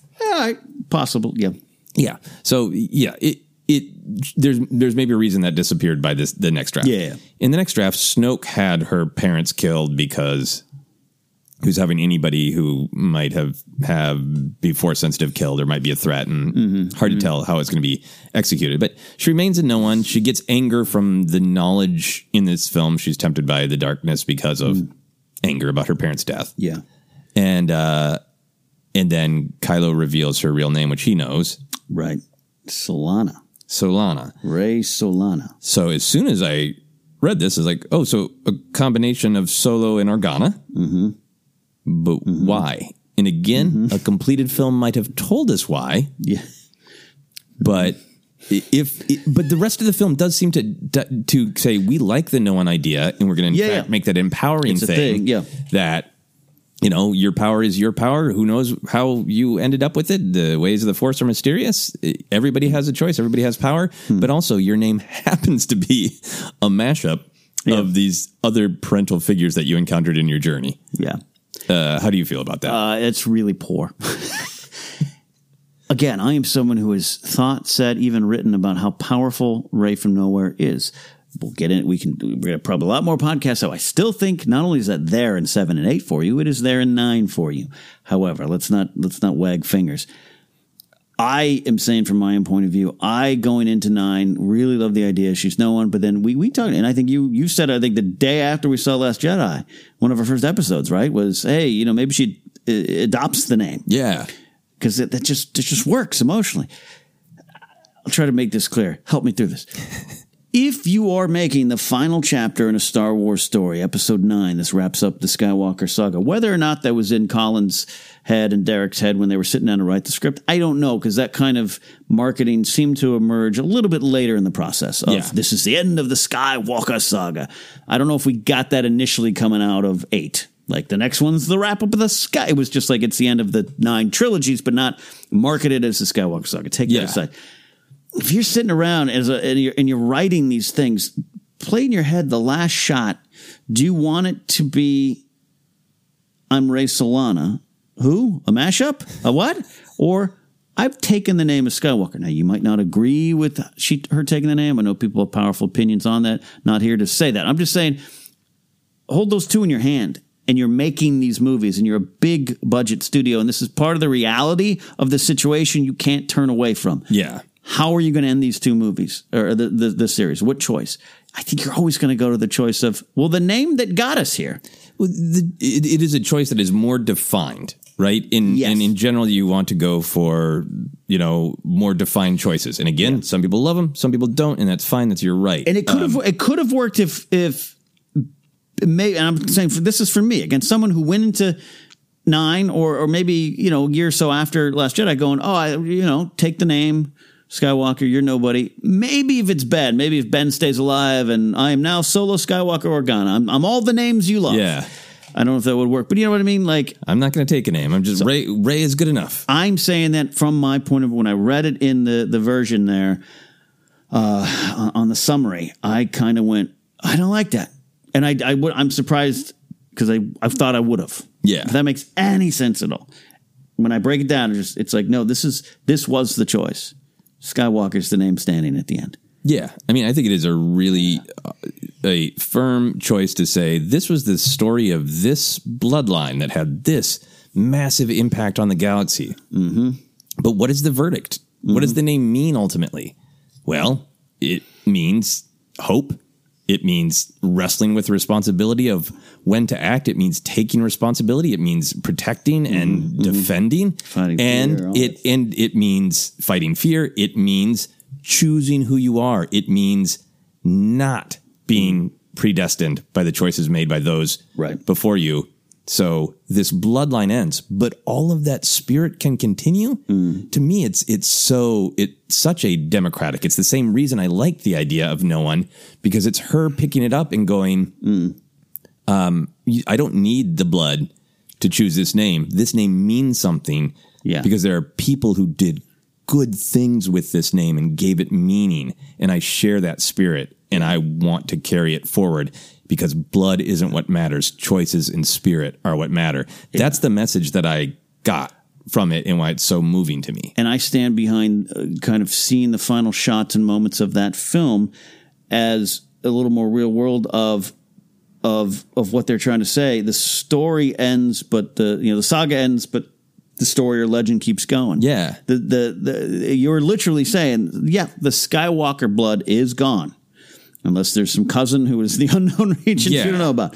But the name and the idea and Star Wars itself as a property is something that we loved and watched since 1977 will go on. It's a message to the audience just as much as it is a comment on the character of Rey. If that makes any sense, it does in my mind. And I haven't had drinks yet today. You know what I mean? It's literally JJ and Chris Terrio and the producers and everyone going, hey, this has been a fun 9 movies. This family's coming in, but the name and everything you love about this franchise, don't worry. It goes on just like it does in the story. And I just think that's a powerful thing. And I'm not even making fun of Rey Solana. I'm not. I'm just like, imagine that at the end. Yeah. It just would not have been as powerful to me. To me. I know that's to me. Yeah, maybe there would be something in the execution that made Solana work, but just reading it on a page, it's an absolute WTF to me of like, it's creating connections to Solo Organa with without me understanding and the meaning of it. You know, and I know that I can't remember which version she's got the future students, including Broom Kid. I think both versions end on Finn has gathered up some kids and Rey is coming to join him, which I don't dislike that ending. I don't either. I would have been happy with it. Go ahead. It is a little too finite for me. Of here's what she did. What we have now is what you and I have just talked about. This kind of emotional send off and lesson. Star Wars goes on. The bloodline's dead. Also, the final shot is twin sons and her and BB-8. And she's got the Falcon there, ready to go wherever she wants to go. And where she goes, we don't know. You figure it out in your head. Versus, she started a school. Again, I got to assume she started a school. I think it's sometimes as a writer, as a director, as an artist, we should allow them just to be like, we're not answering everything to you. Yeah.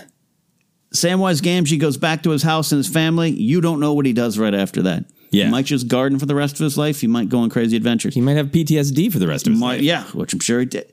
So figure it out. And I like the trust in the audience to do that. I think I've always been a little bit like, she might teach students. I don't want that. I always didn't want that. So this is a personal take. The last shot, twin sons, that is Star Wars. That is Star Wars. Yeah. Not gather around, kids. Yeah. Maybe she looks out to the twin sons. Maybe I'm being too negative and grumpy. But I like the open ending of the ending. Yeah, and open-endedness. And I think it's a different wrestling. I didn't see as much in these drafts of the this question of the sequel trilogy of how does our new generation take leadership. Yeah. In having an ending where it's like they're already passing on what they have learned. I don't know. It accelerates it in a way. Yeah.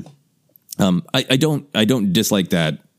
That ending, and it could have had more weight, but I love the ending that we got. What I do want to talk about, my biggest dislike, if this is okay to dive into, Ken, please, is the first draft is pretty explicit. The second draft has some other explicit moments that deal with Rey's triumph her journey being that she is wrestling with the darkness, with her own darkness. She's wrestling with whether or not she wants to Luke. There's a lot more Luke in both drafts, but he seems to be popping up to remind Kylo that Kylo has screwed up, and he seems to be popping up to Rey to kind of remind her to stay on the Jedi path. And I like all that. I like the taunting of Kylo. The taunting of Kylo is great, and everybody's like, we wanted to see Luke taunt Kylo. Part of me just feels like Luke said what he needed to say. I know he said, see you around, kid. But he said what he needed to say, and there's a part of me that's like, it sounds cool on the surface, but I don't know if I just needed Luke hanging out in Kylo in front of him going like, idiot. Throwing rocks at him. Yeah.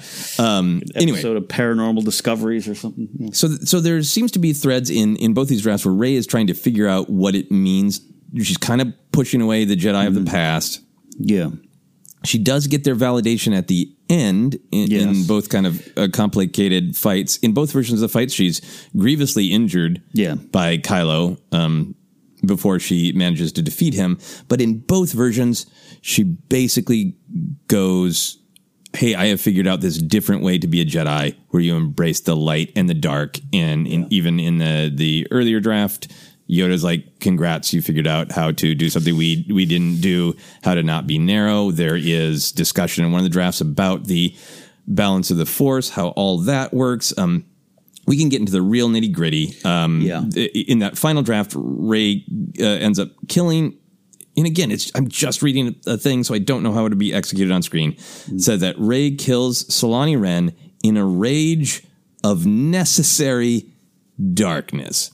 So I know from previous conversations, you and I are on the same page. Mm-hmm. This film tries to be making the ultimate statement about Rey that the theory of gray Jedi is good and correct. And that balance is I'm 50% light, I'm 50% darkness. In other than killing somebody in a rage, that's the only action that I can see. Like, what does that mean? So it's a really interesting idea to say, yes, there's light and dark in the galaxy, and were the Jedi just were they wrong to entirely reject it? But what does that mean in action if you're going to be 50% light and 50% dark? And what does that mean for Star Wars and for the themes that Lucas has developed and explicitly talked about? On the way here, I stopped at one of my favorite restaurants, 7-Eleven, and I grabbed a prepackaged peanut butter and jelly sandwich. Peanut butter and jelly, they go together so well, and it's a great meal. That is not how Jedi work. That is not how the dark side and the light side works. Yes, the concept of balance is sometimes open-ended. It's sometimes confusing, because you'll hear George say one thing. You'll hear Freddie Prinze Jr. say something similar with a lot of swear words. You'll see hear Lor Santeca have balance is a big thing. Balance is a really big thing, and does it mean the Sith needed to be destroyed or not? Big questions that sometimes the man in flannel needs to answer himself. I think this. Now I'll say a positive. The idea of Rey going to like maybe another plane or something and having a conversation with Luke, Yoda, and I guess Obi-Wan, and maybe Ewan makes a cameo. I don't know. I don't know how they're going to do that. I kind of like that. I would have been interested in seeing how that gets pulled off. But the moment, whatever draft it was, the moment I saw that Yoda goes, hey, you taught us something. Not that Yoda can't learn anything from Rey. And in fact, I think he certainly does from Luke, right? He certainly does from Luke. That is not what I have the problem with. I think this showed a fundamental misinterpretation of what some of the core stuff of Star Wars is. That I think Terrio, I keep saying this at parties and I get almost drinks thrown in my face. Outside of some of his clumsy answers, particularly around the Kelly Marie Tran stuff, I think every interview I've heard Chris Terrio give shows that he understands Star Wars better than almost anyone in this new era, not named Rian Johnson. I've had people like almost spit in my face because they want to dump hate on the guy, and I get it. Sometimes I just wish he would shut up, okay? But I think every time he's explained why, I'm like, okay, maybe I'm wrong. I had a visceral reaction clearly to this. The Gray Jedi thing is opposite of so much of what is in what Lucas put in there. I 100% agree. Not surprising. We did that whole episode recently. Maybe it was last week. I can't remember. That about the Lucas themes in Rise of Skywalker. And I am totally down with if it doesn't work for you, or you think it was executed poorly, or it's just not to your taste, that's fine. Right. But I feel like from a, sit down in high school or college and write an essay, you can prove that the themes are the same. You can dislike them. It doesn't mean the movie's good and you have to accept that. But Terrio and Abrams absolutely carried through what Lucas has put in the films and what Lucas has explicitly said in interviews. Yeah.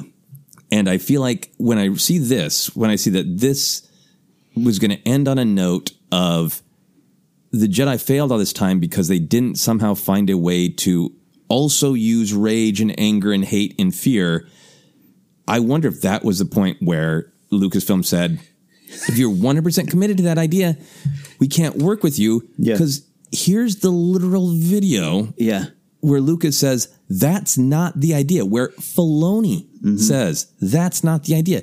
Here's the previous movie, Last Jedi, where Luke really explains that nature is in balance.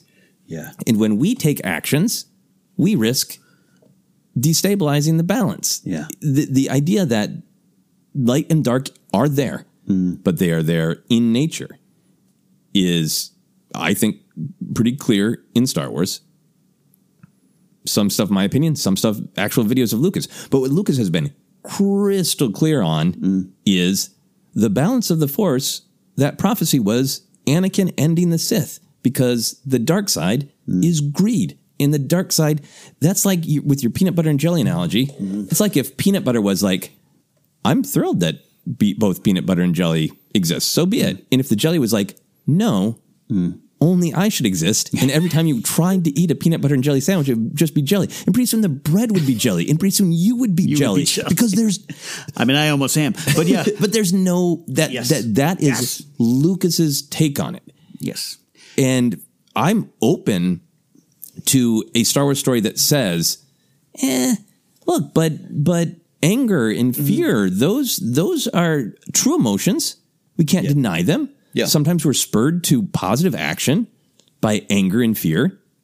Maybe we've rejected them too much. Yeah. It's an interesting idea to me. But what I saw in these scripts is just, in one version, Rey just says it. I've balanced the light and the dark. Yeah. In this later version, she seems to use the power of darkness by, and again, I'm quoting from the way Jason Ward wrote it up, in a rage of necessary darkness. Yeah. And to me, all the Jedi who have ever lived, Yoda saying, we never thought to lose our minds and just kill MFers.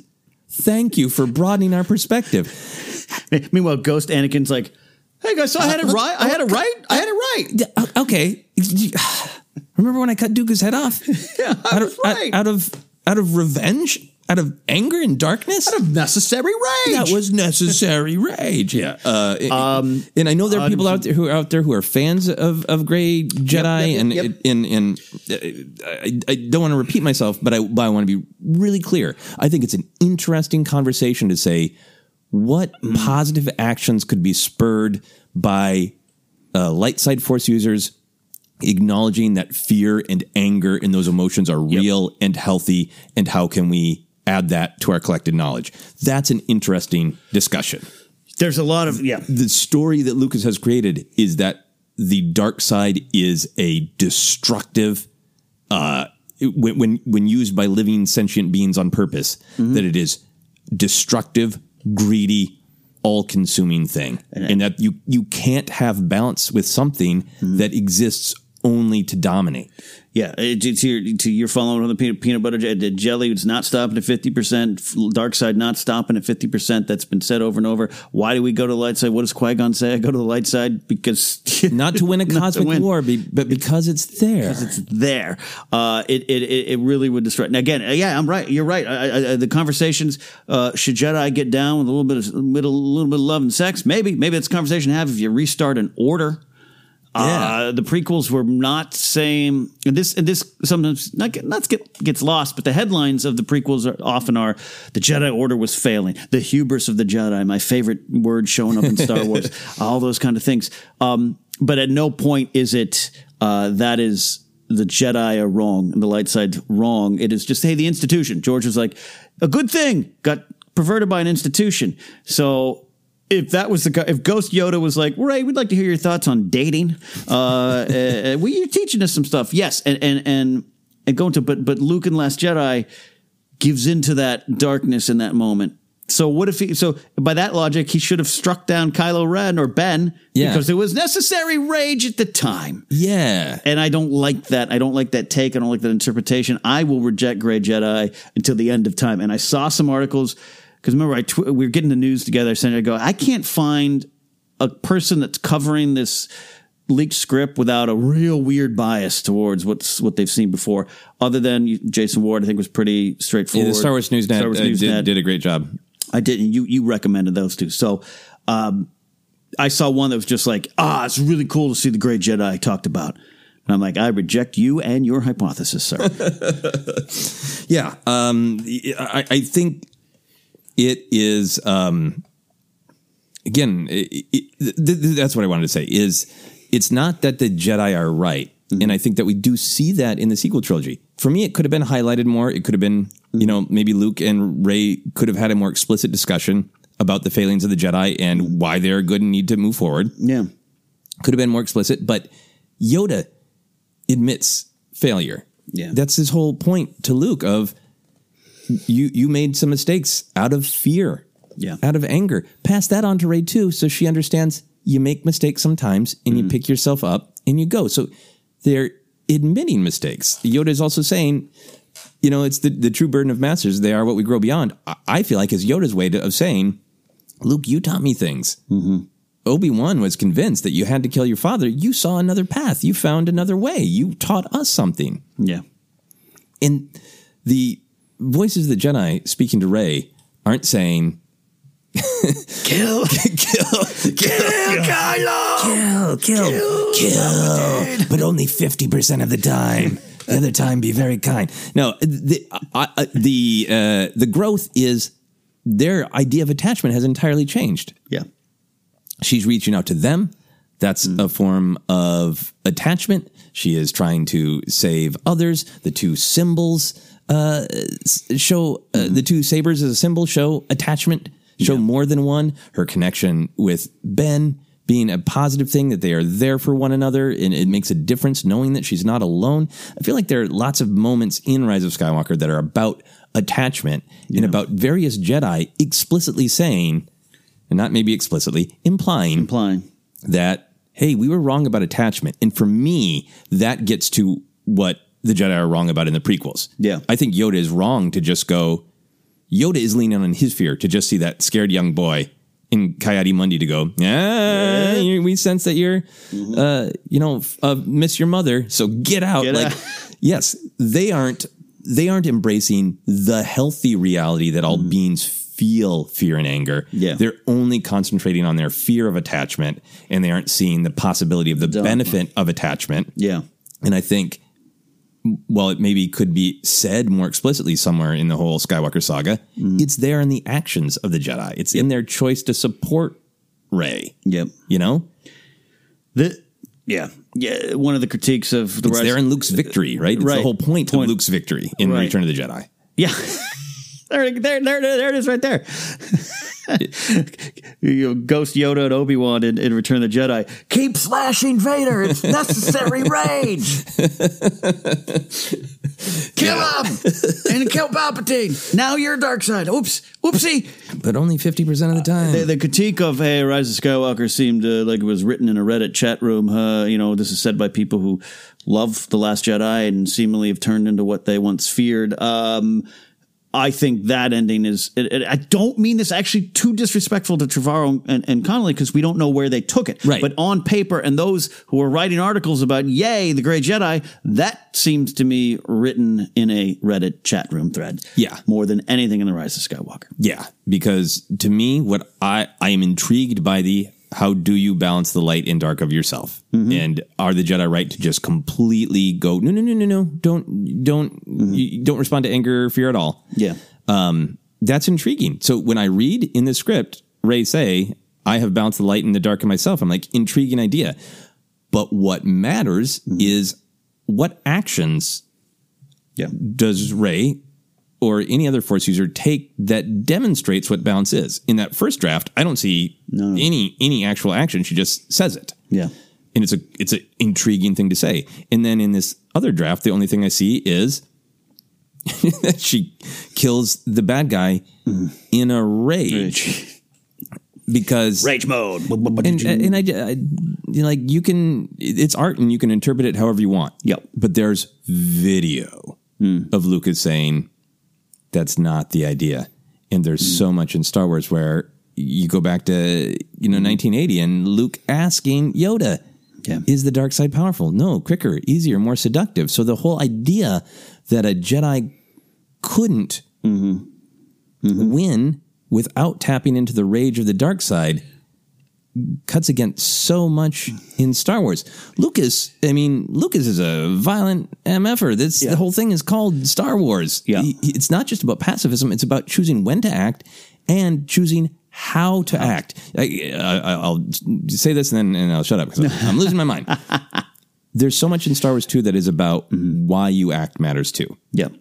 If Anakin had been in a lightsaber battle just with Dooku and he got in a shot and he took Dooku's head off. Yeah. The Jedi would have been, that was sad, but Dooku gave you no choice. You did it out of defense of the galaxy because Dooku is attacking us. Yeah. What made it a step to the dark side is he was literally disarmed and Sidious goads him into doing it for revenge. Yeah. And he does it for revenge. So there's these big ideas that it's not just about violence or pacifism. Yeah.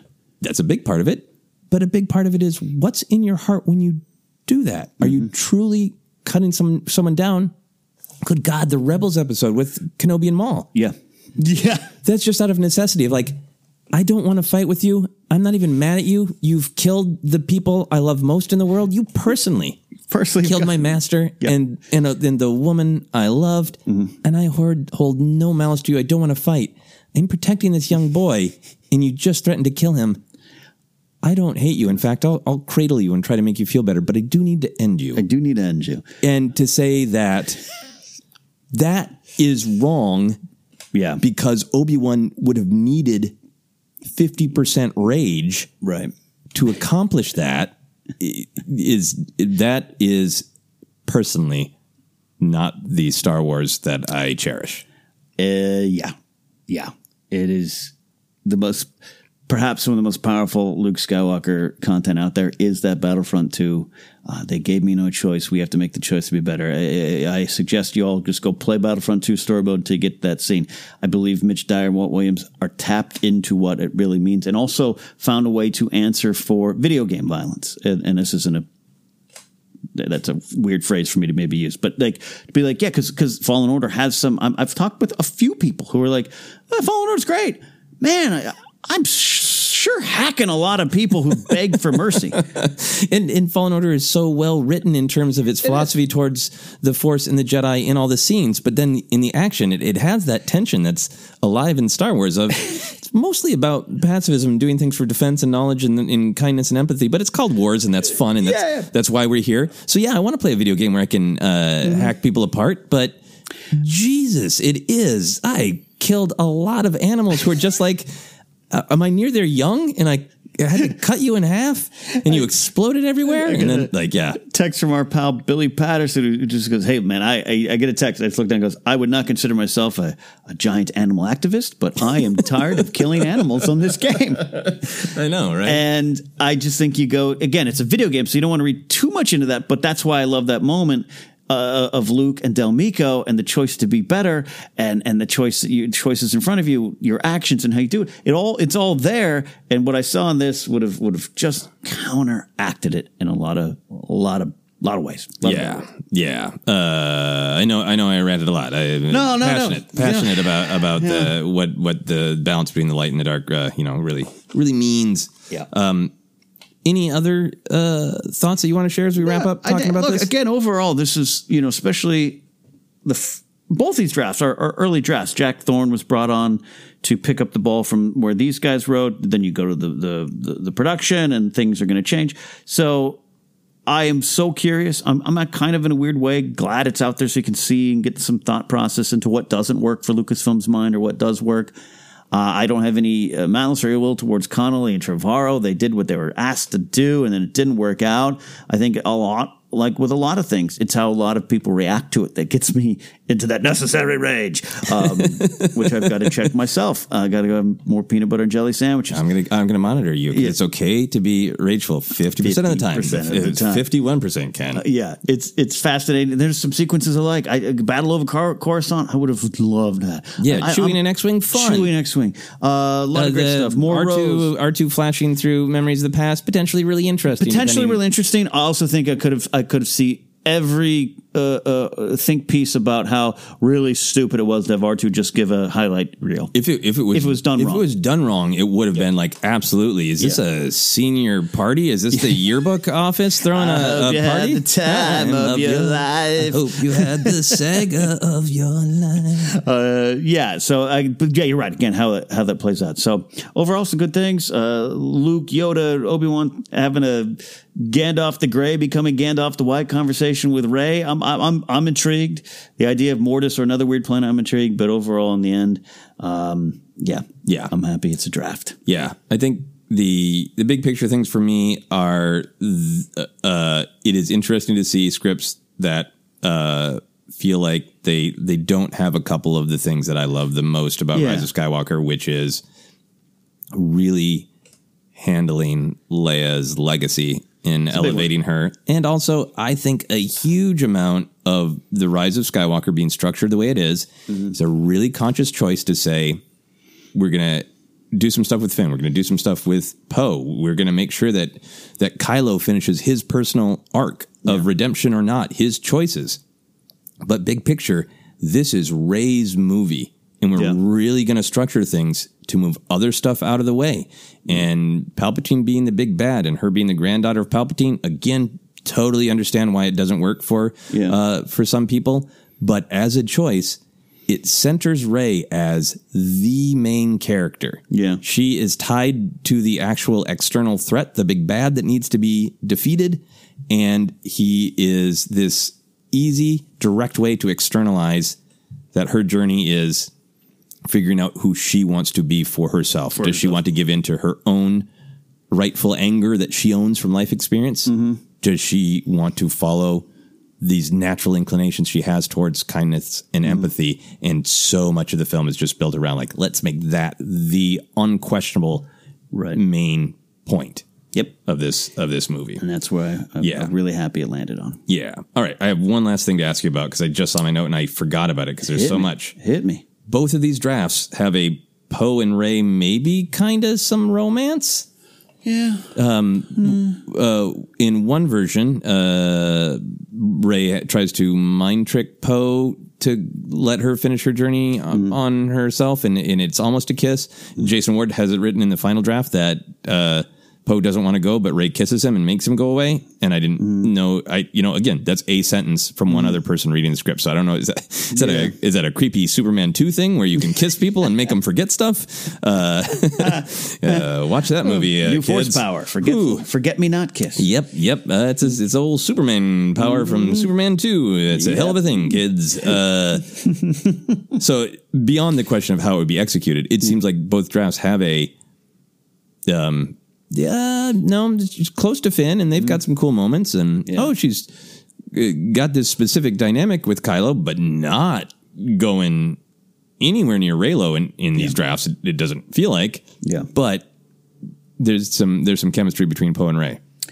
I'm okay with the chemistry. I again, like, really the difficult man thing plays out really well for me. I love that Poe is kind of grumpy with her for not going on, like, you need to be out there, where in some of these versions he's like, no, you need to be safe and you're a secret weapon we need. And I don't have a super problem with that. I just like how it plays out.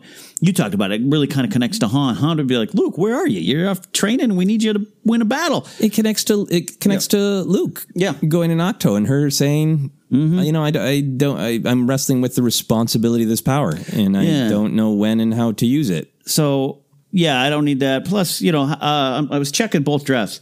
No Zori Bliss, right? Yeah. I'm out.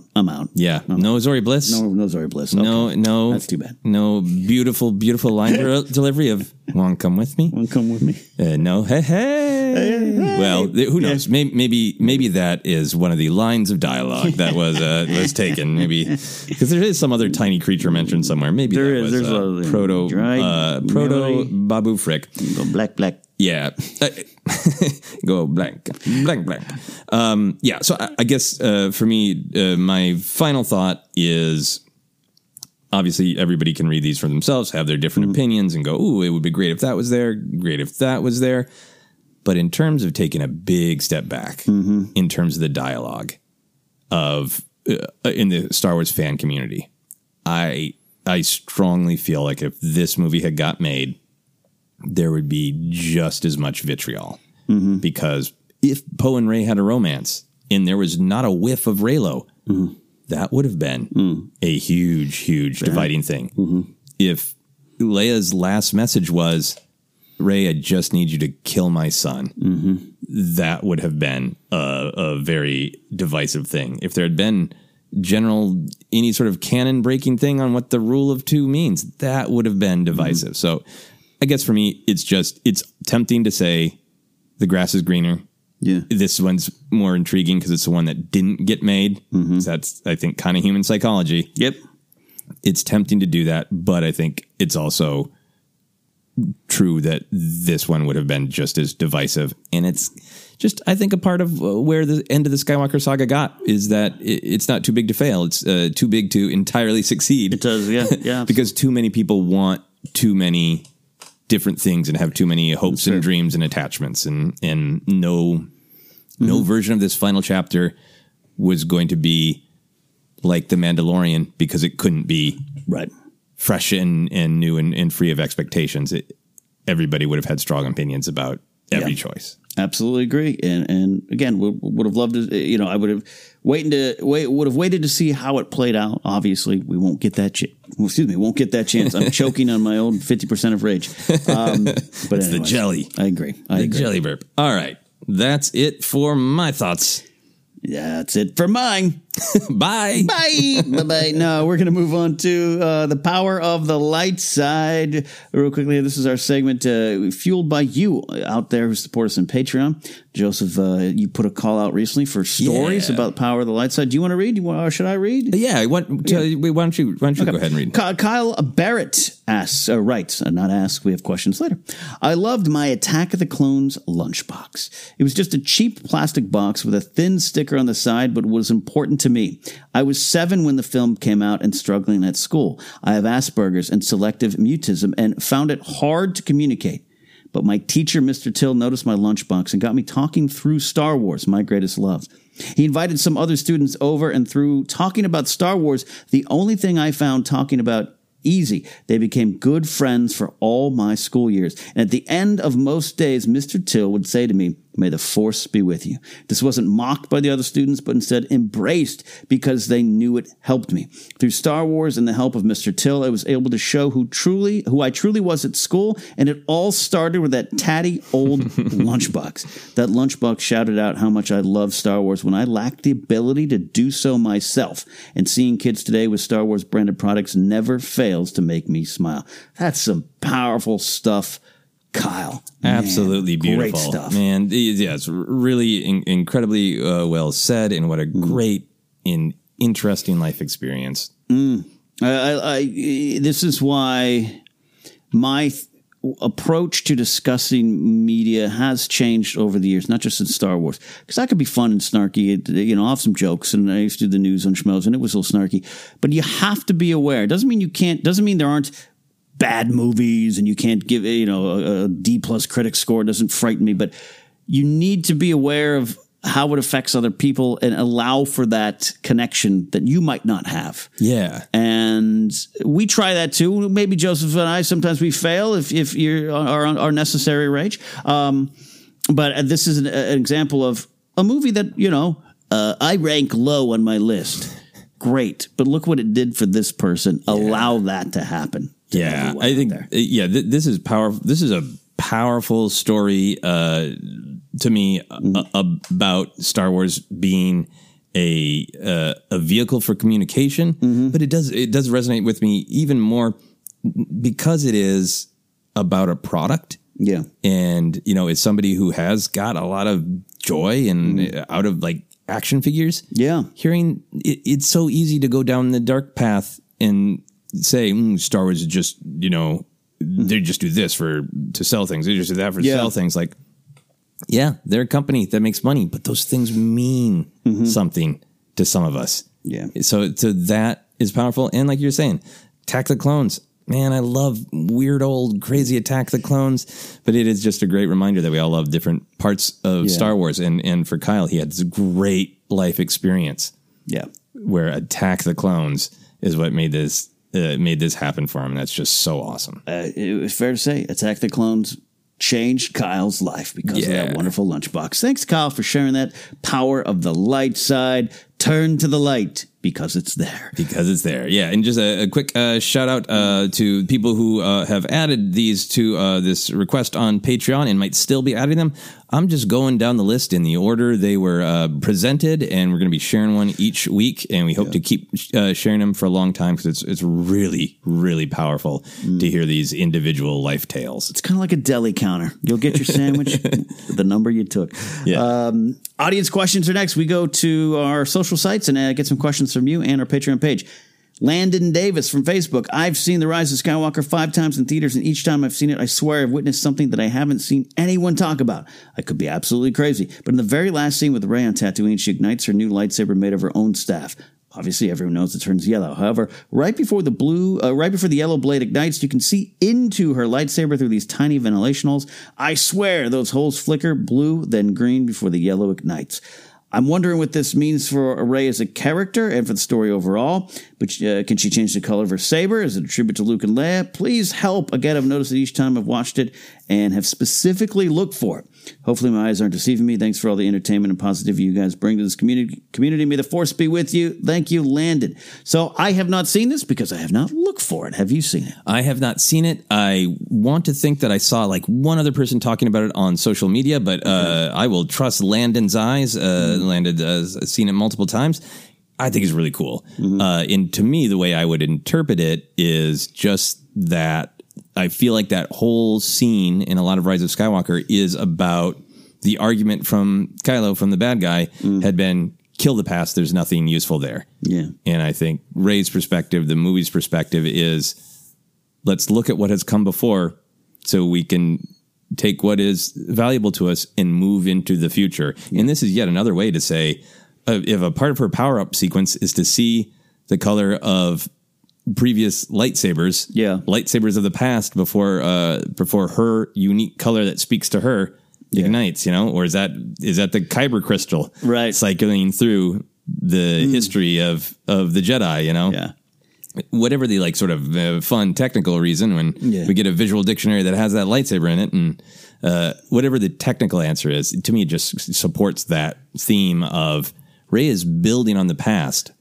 but the present and the future are hers, and the colors reflect that. I like that. I'm going to be looking for it. Landon, I spent many years in the 80s, mid-80s, swearing to all that is holy that an X-Wing crashed into the shield generator around the Death Star. It didn't happen, but I have hope that you saw what you believe you saw. Kelly Bosch writes this, I would love to hear you talk about the idea of 2 from 1. It really hit me after the second viewing. 2 Wayfinders from 1. The twins from Anakin. A dyad, Rey and Ben from the Force. And perhaps now it reinforces the better together theme or connects to our big 3. Yeah, pretty powerful. One of those, what I would call direct statements, if you want to look for it in the movie. Like I said, what's Finn say? Alone with friends? Alone with friends, yeah. A lot there. I mean, you can goes all the way back to the Phantom Menace. You must see a symbiote circle. Yeah. It's all there. It's part of the Star Wars DNA. Yeah. I think this question from Kelly is part of what really was getting me going in our main talk about, Luke or Yoda don't say, Yoda, I guess, or Obi-Wan go, well, we were wrong about attachment. But I feel like a movie emphasizing that everyone draws strength from one another, and that, of course, two are better than one, is the Jedi learning and the philosophy of Star Wars being presented, that the Jedi were wrong. Attachment is more of a strength than a weakness. And I think it taps into that feeling of mythic. Yeah. Like, and I understand some of the criticisms that the dyad just kind of gets thrown out there. Maybe it could have been dramatized in a different way, but as a concept, answering this question of what is the deal with Rey and Kylo? Like, well, they're unique in the Force. They are two that are one, that they share so much, that they are truly united. You know, Lando giving Poe the information of, or the advice of like, well, how did you win? Well, we had one another. The movie is not subtle about its message. The two sabers. We get the contrast after Palpatine learns he doesn't need to possess one of them. He's like, great. Yeah. And now I will take the power and be the one true emperor. He underlines one to emphasize that idea of being isolated is in Star Wars philosophy is not the ideal. Being together and drawing strength from others is the ideal. And I feel like the dyad is a big part of presenting that idea and making sure it's really on the surface of the film. Very clear. Yeah. So you can't miss it. So great question, Kelly. It also proves that the Spice Girls had it right when they sang Two Became One. It all goes back to Spice World. Chris Lilly from Patreon. Hey guys, couldn't possibly love your show anymore. Quick question about Rise of Skywalker. When Rey knocks over the Vader shrine, the helmet falls on the ground next to Kylo and Kijimi, and he figures out she's in his quarters. Then he just walks away. So he left Vader's helmet just lying there on Kijimi. Was it destroyed when Kijimi was destroyed? It was a great question. It's one of those technical things, because sometimes you're like, did his helmet did Kylo's helmet get destroyed in Force Awakens? Was it picked up because he doesn't have it in the lightsaber fight? So was Hux like, because Snoke tells him go get Kylo and his mask is what we didn't hear. He got a second call from Snoke. So pick up the mask too. I want to make fun of him for it. Pick up the mask. Yes, so there's a lot of that there. So I gotta admit, and there was in one of the drafts of Trevorrow's script, right, or maybe both, where he throws the mask away, right? Yeah. So maybe Kylo does that here. I don't need this, but I think someone picked it up. Yeah. I think the story that I want it to be is that when Kylo stomped away, he's like, whatever he says in that line, get my ship ready. He's like, and you pick up the mask. Pick up the mask. Because then, I think tracking it, the mask would have returned to the Steadfast, the Star Destroyer that we see, the first Star Destroyer that we see. I looked it up. I believe this is correct. Could be wrong. But I believe it is that same ship that Pride takes to Exegol. Yeah. Which means if the mask was on that ship, it's now debris on Exegol. Yeah. Which seems like a good resting place for Vader's helmet. Yeah, I'm pretty safe to say the helmet's out of circulation now. Yeah. But great question, Chris. I love when we wonder about those little details. Jacosity. Main show question. Hey, Force Center, bit of fun headcanon question. I was thinking about how Rise of Skywalker has impacted the story of Last Jedi, specifically the moment Kylo sliced Snoke in twine. Now that we know Palpatine had his part in Snoke's presence, I'd like to think that perhaps Papa Palps anticipated this in accordance to the rule of two. Kylo isn't Sith, but it's Palpatine, Dark Master of Sith, pulling the strings to push Kylo further and further towards the dark side, under the Emperor's control. I was wondering if you had any thoughts on this. Do you think Snoke was caught off guard, or was it something more manipulative from behind the scenes? Thank you all, and may the Force be with you. This is a great thought starter. A lot of different things popped to my head. What do you have? Yeah. I feel like we still don't know for sure if Snoke is a knowing agent of Palpatine, or if he thinks he has his own agency or whatever's going on. Right. My interpretation, I love that scene in The Last Jedi. I think it is about the hubris of evil. So I want to believe that Snoke thought he had Kylo exactly where he wanted him and thought he was about to accomplish his goal of killing the heir to the Jedi, the heir to the light, Rey, and instead got pwned by the child in the mask. I like that, and I would like that to continue to be true. That said, in the visual dictionary for Rise of Skywalker, I believe it says there's a passage about Kylo defeated his master going through the traditional rite. So R-I-T-E, right. So I like the interpretation that Snoke was not aware that he was being played. Yeah. But from Palpatine's perspective, he was like, yep, I'll create this puppet of Snoke in some way to, train and abuse Kylo. And as a part of the natural process of his training, he'll eventually get pissed and try to kill him. Yeah. And if Kylo manages to kill Snoke, from Palpatine's perspective, like, good job. Got it. I'm training you well. So I think that there is going to be some effort to say from Palpatine's perspective, it was a part of Kylo's training. And part of his training, again, they do talk about that. Like you said, the visual dictionary. I like the idea that Snoke is kind of Dooku in this moment. Doesn't realize he got Dooku'd. He got Dooku'd. He doesn't realize he's created. Maybe he does. Because some of the stuff that we've seen in the comics with Snoke, I believe, are fueled by Palpatine, but maybe he doesn't completely know why. I don't know. That's a headcanon thing for me right now. I do like the idea that it was a test. And much like with a lot of tests, and specifically with Palpatine tests, some of the tests might end up with Vader dead. And then Palpatine's like, well, got my answer. Yep. So if Snoke had done something and killed Rey and killed Kylo or some, he wasn't manipulating it because that's one of Palpatine's strengths back in the day. Hey, sometimes Padme would defeat him in a bit of strategy or a bit of life choices, but I adjust and I go around. So I think it was open-ended in a little bit. And I love the idea of Snoke in that moment really believing. But that's our headcanon. I'm sure a lot of people have others as well, other bits of headcanon. Yeah. Thank you, Jet Cassidy, Chris, Lily for that, Kelly, and Landon for sending in those questions. If you have a question or a conversation piece you want to add to today's episode, you can find us on Twitter at ForceCenterPod. Use the hashtag ForceCenter, like our Facebook page. We're on Instagram. Website is ForceCenterPod.podomatic.net. Podcasts available a lot of spots, including iHeartRadio. I checked. It's still there. Apple Podcasts, Google Podcasts, Stitcher, TuneIn. Of course, our home is Anchor. We're on YouTube. A lot of new subscribers to that because of recent developments in the Star Wars media landscape. We're still talking about what we can do on that channel. But right now, just enjoy past episodes, animated databank brawl, and the like there. We have merch at tpublic.com/user/ForceCenter. And Joseph, we got ourselves a Patreon page. Yeah, that's right. We've been seeing more patrons come in and some even bumping up the amount that they support us with. Thank you all so much for that. We've cleared some various goals. Oh, yeah. So we're making plans and we'll have some news coming soon. If you want to check it out and be part of supporting us and get access to that Discord, where I think we've got a good community of Star Wars people having fun discussions, you can check out it and see if it is for you at patreon.com/ForceCenter. We've got our own stuff like me. I'm at cadnapsock.com and at cadnapsock to find my stuff. I've locked down a stand-up comedy date. I just don't know when I can announce it, but it's fun. If you like gambling, maybe you might get a chance to see me. I'm going to Atlantic City. No, the other one.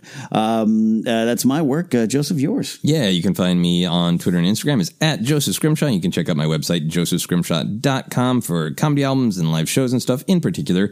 You can always check out the live shows page. I will soon be performing at a Doctor Who convention here in Los Angeles called Gallifrey 1.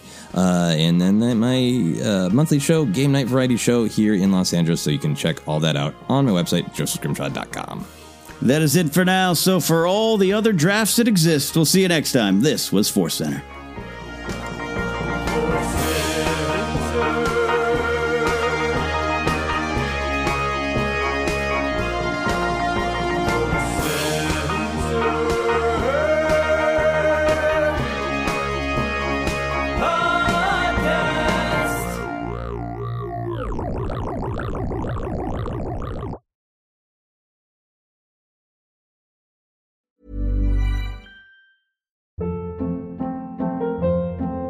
Hold up. What was that? Boring. No flavor. That was as bad as those leftovers you ate all week. Keke Palmer here. And it's time to say hello to something fresh and guilt-free. Hello Fresh. Jazz up dinner with pecan-crusted chicken or garlic butter shrimp scampi. Now that's music to my mouth. Hello Fresh. Let's get this dinner party started. Discover all the delicious possibilities at HelloFresh.com. Hi, I'm Daniel, founder of Pretty Litter. Cats and cat owners deserve better than any old-fashioned litter. That's why I teamed up with scientists and veterinarians to create Pretty Litter. Its innovative crystal formula has superior odor control and weighs up to 80% less than clay litter. Pretty Litter even monitors health by changing colors to help detect early signs of potential illness. It's the world's smartest kitty litter. Go to prettylitter.com and use code ACAST for 20% off your first order and a free cat toy. Terms and conditions apply. See site for details.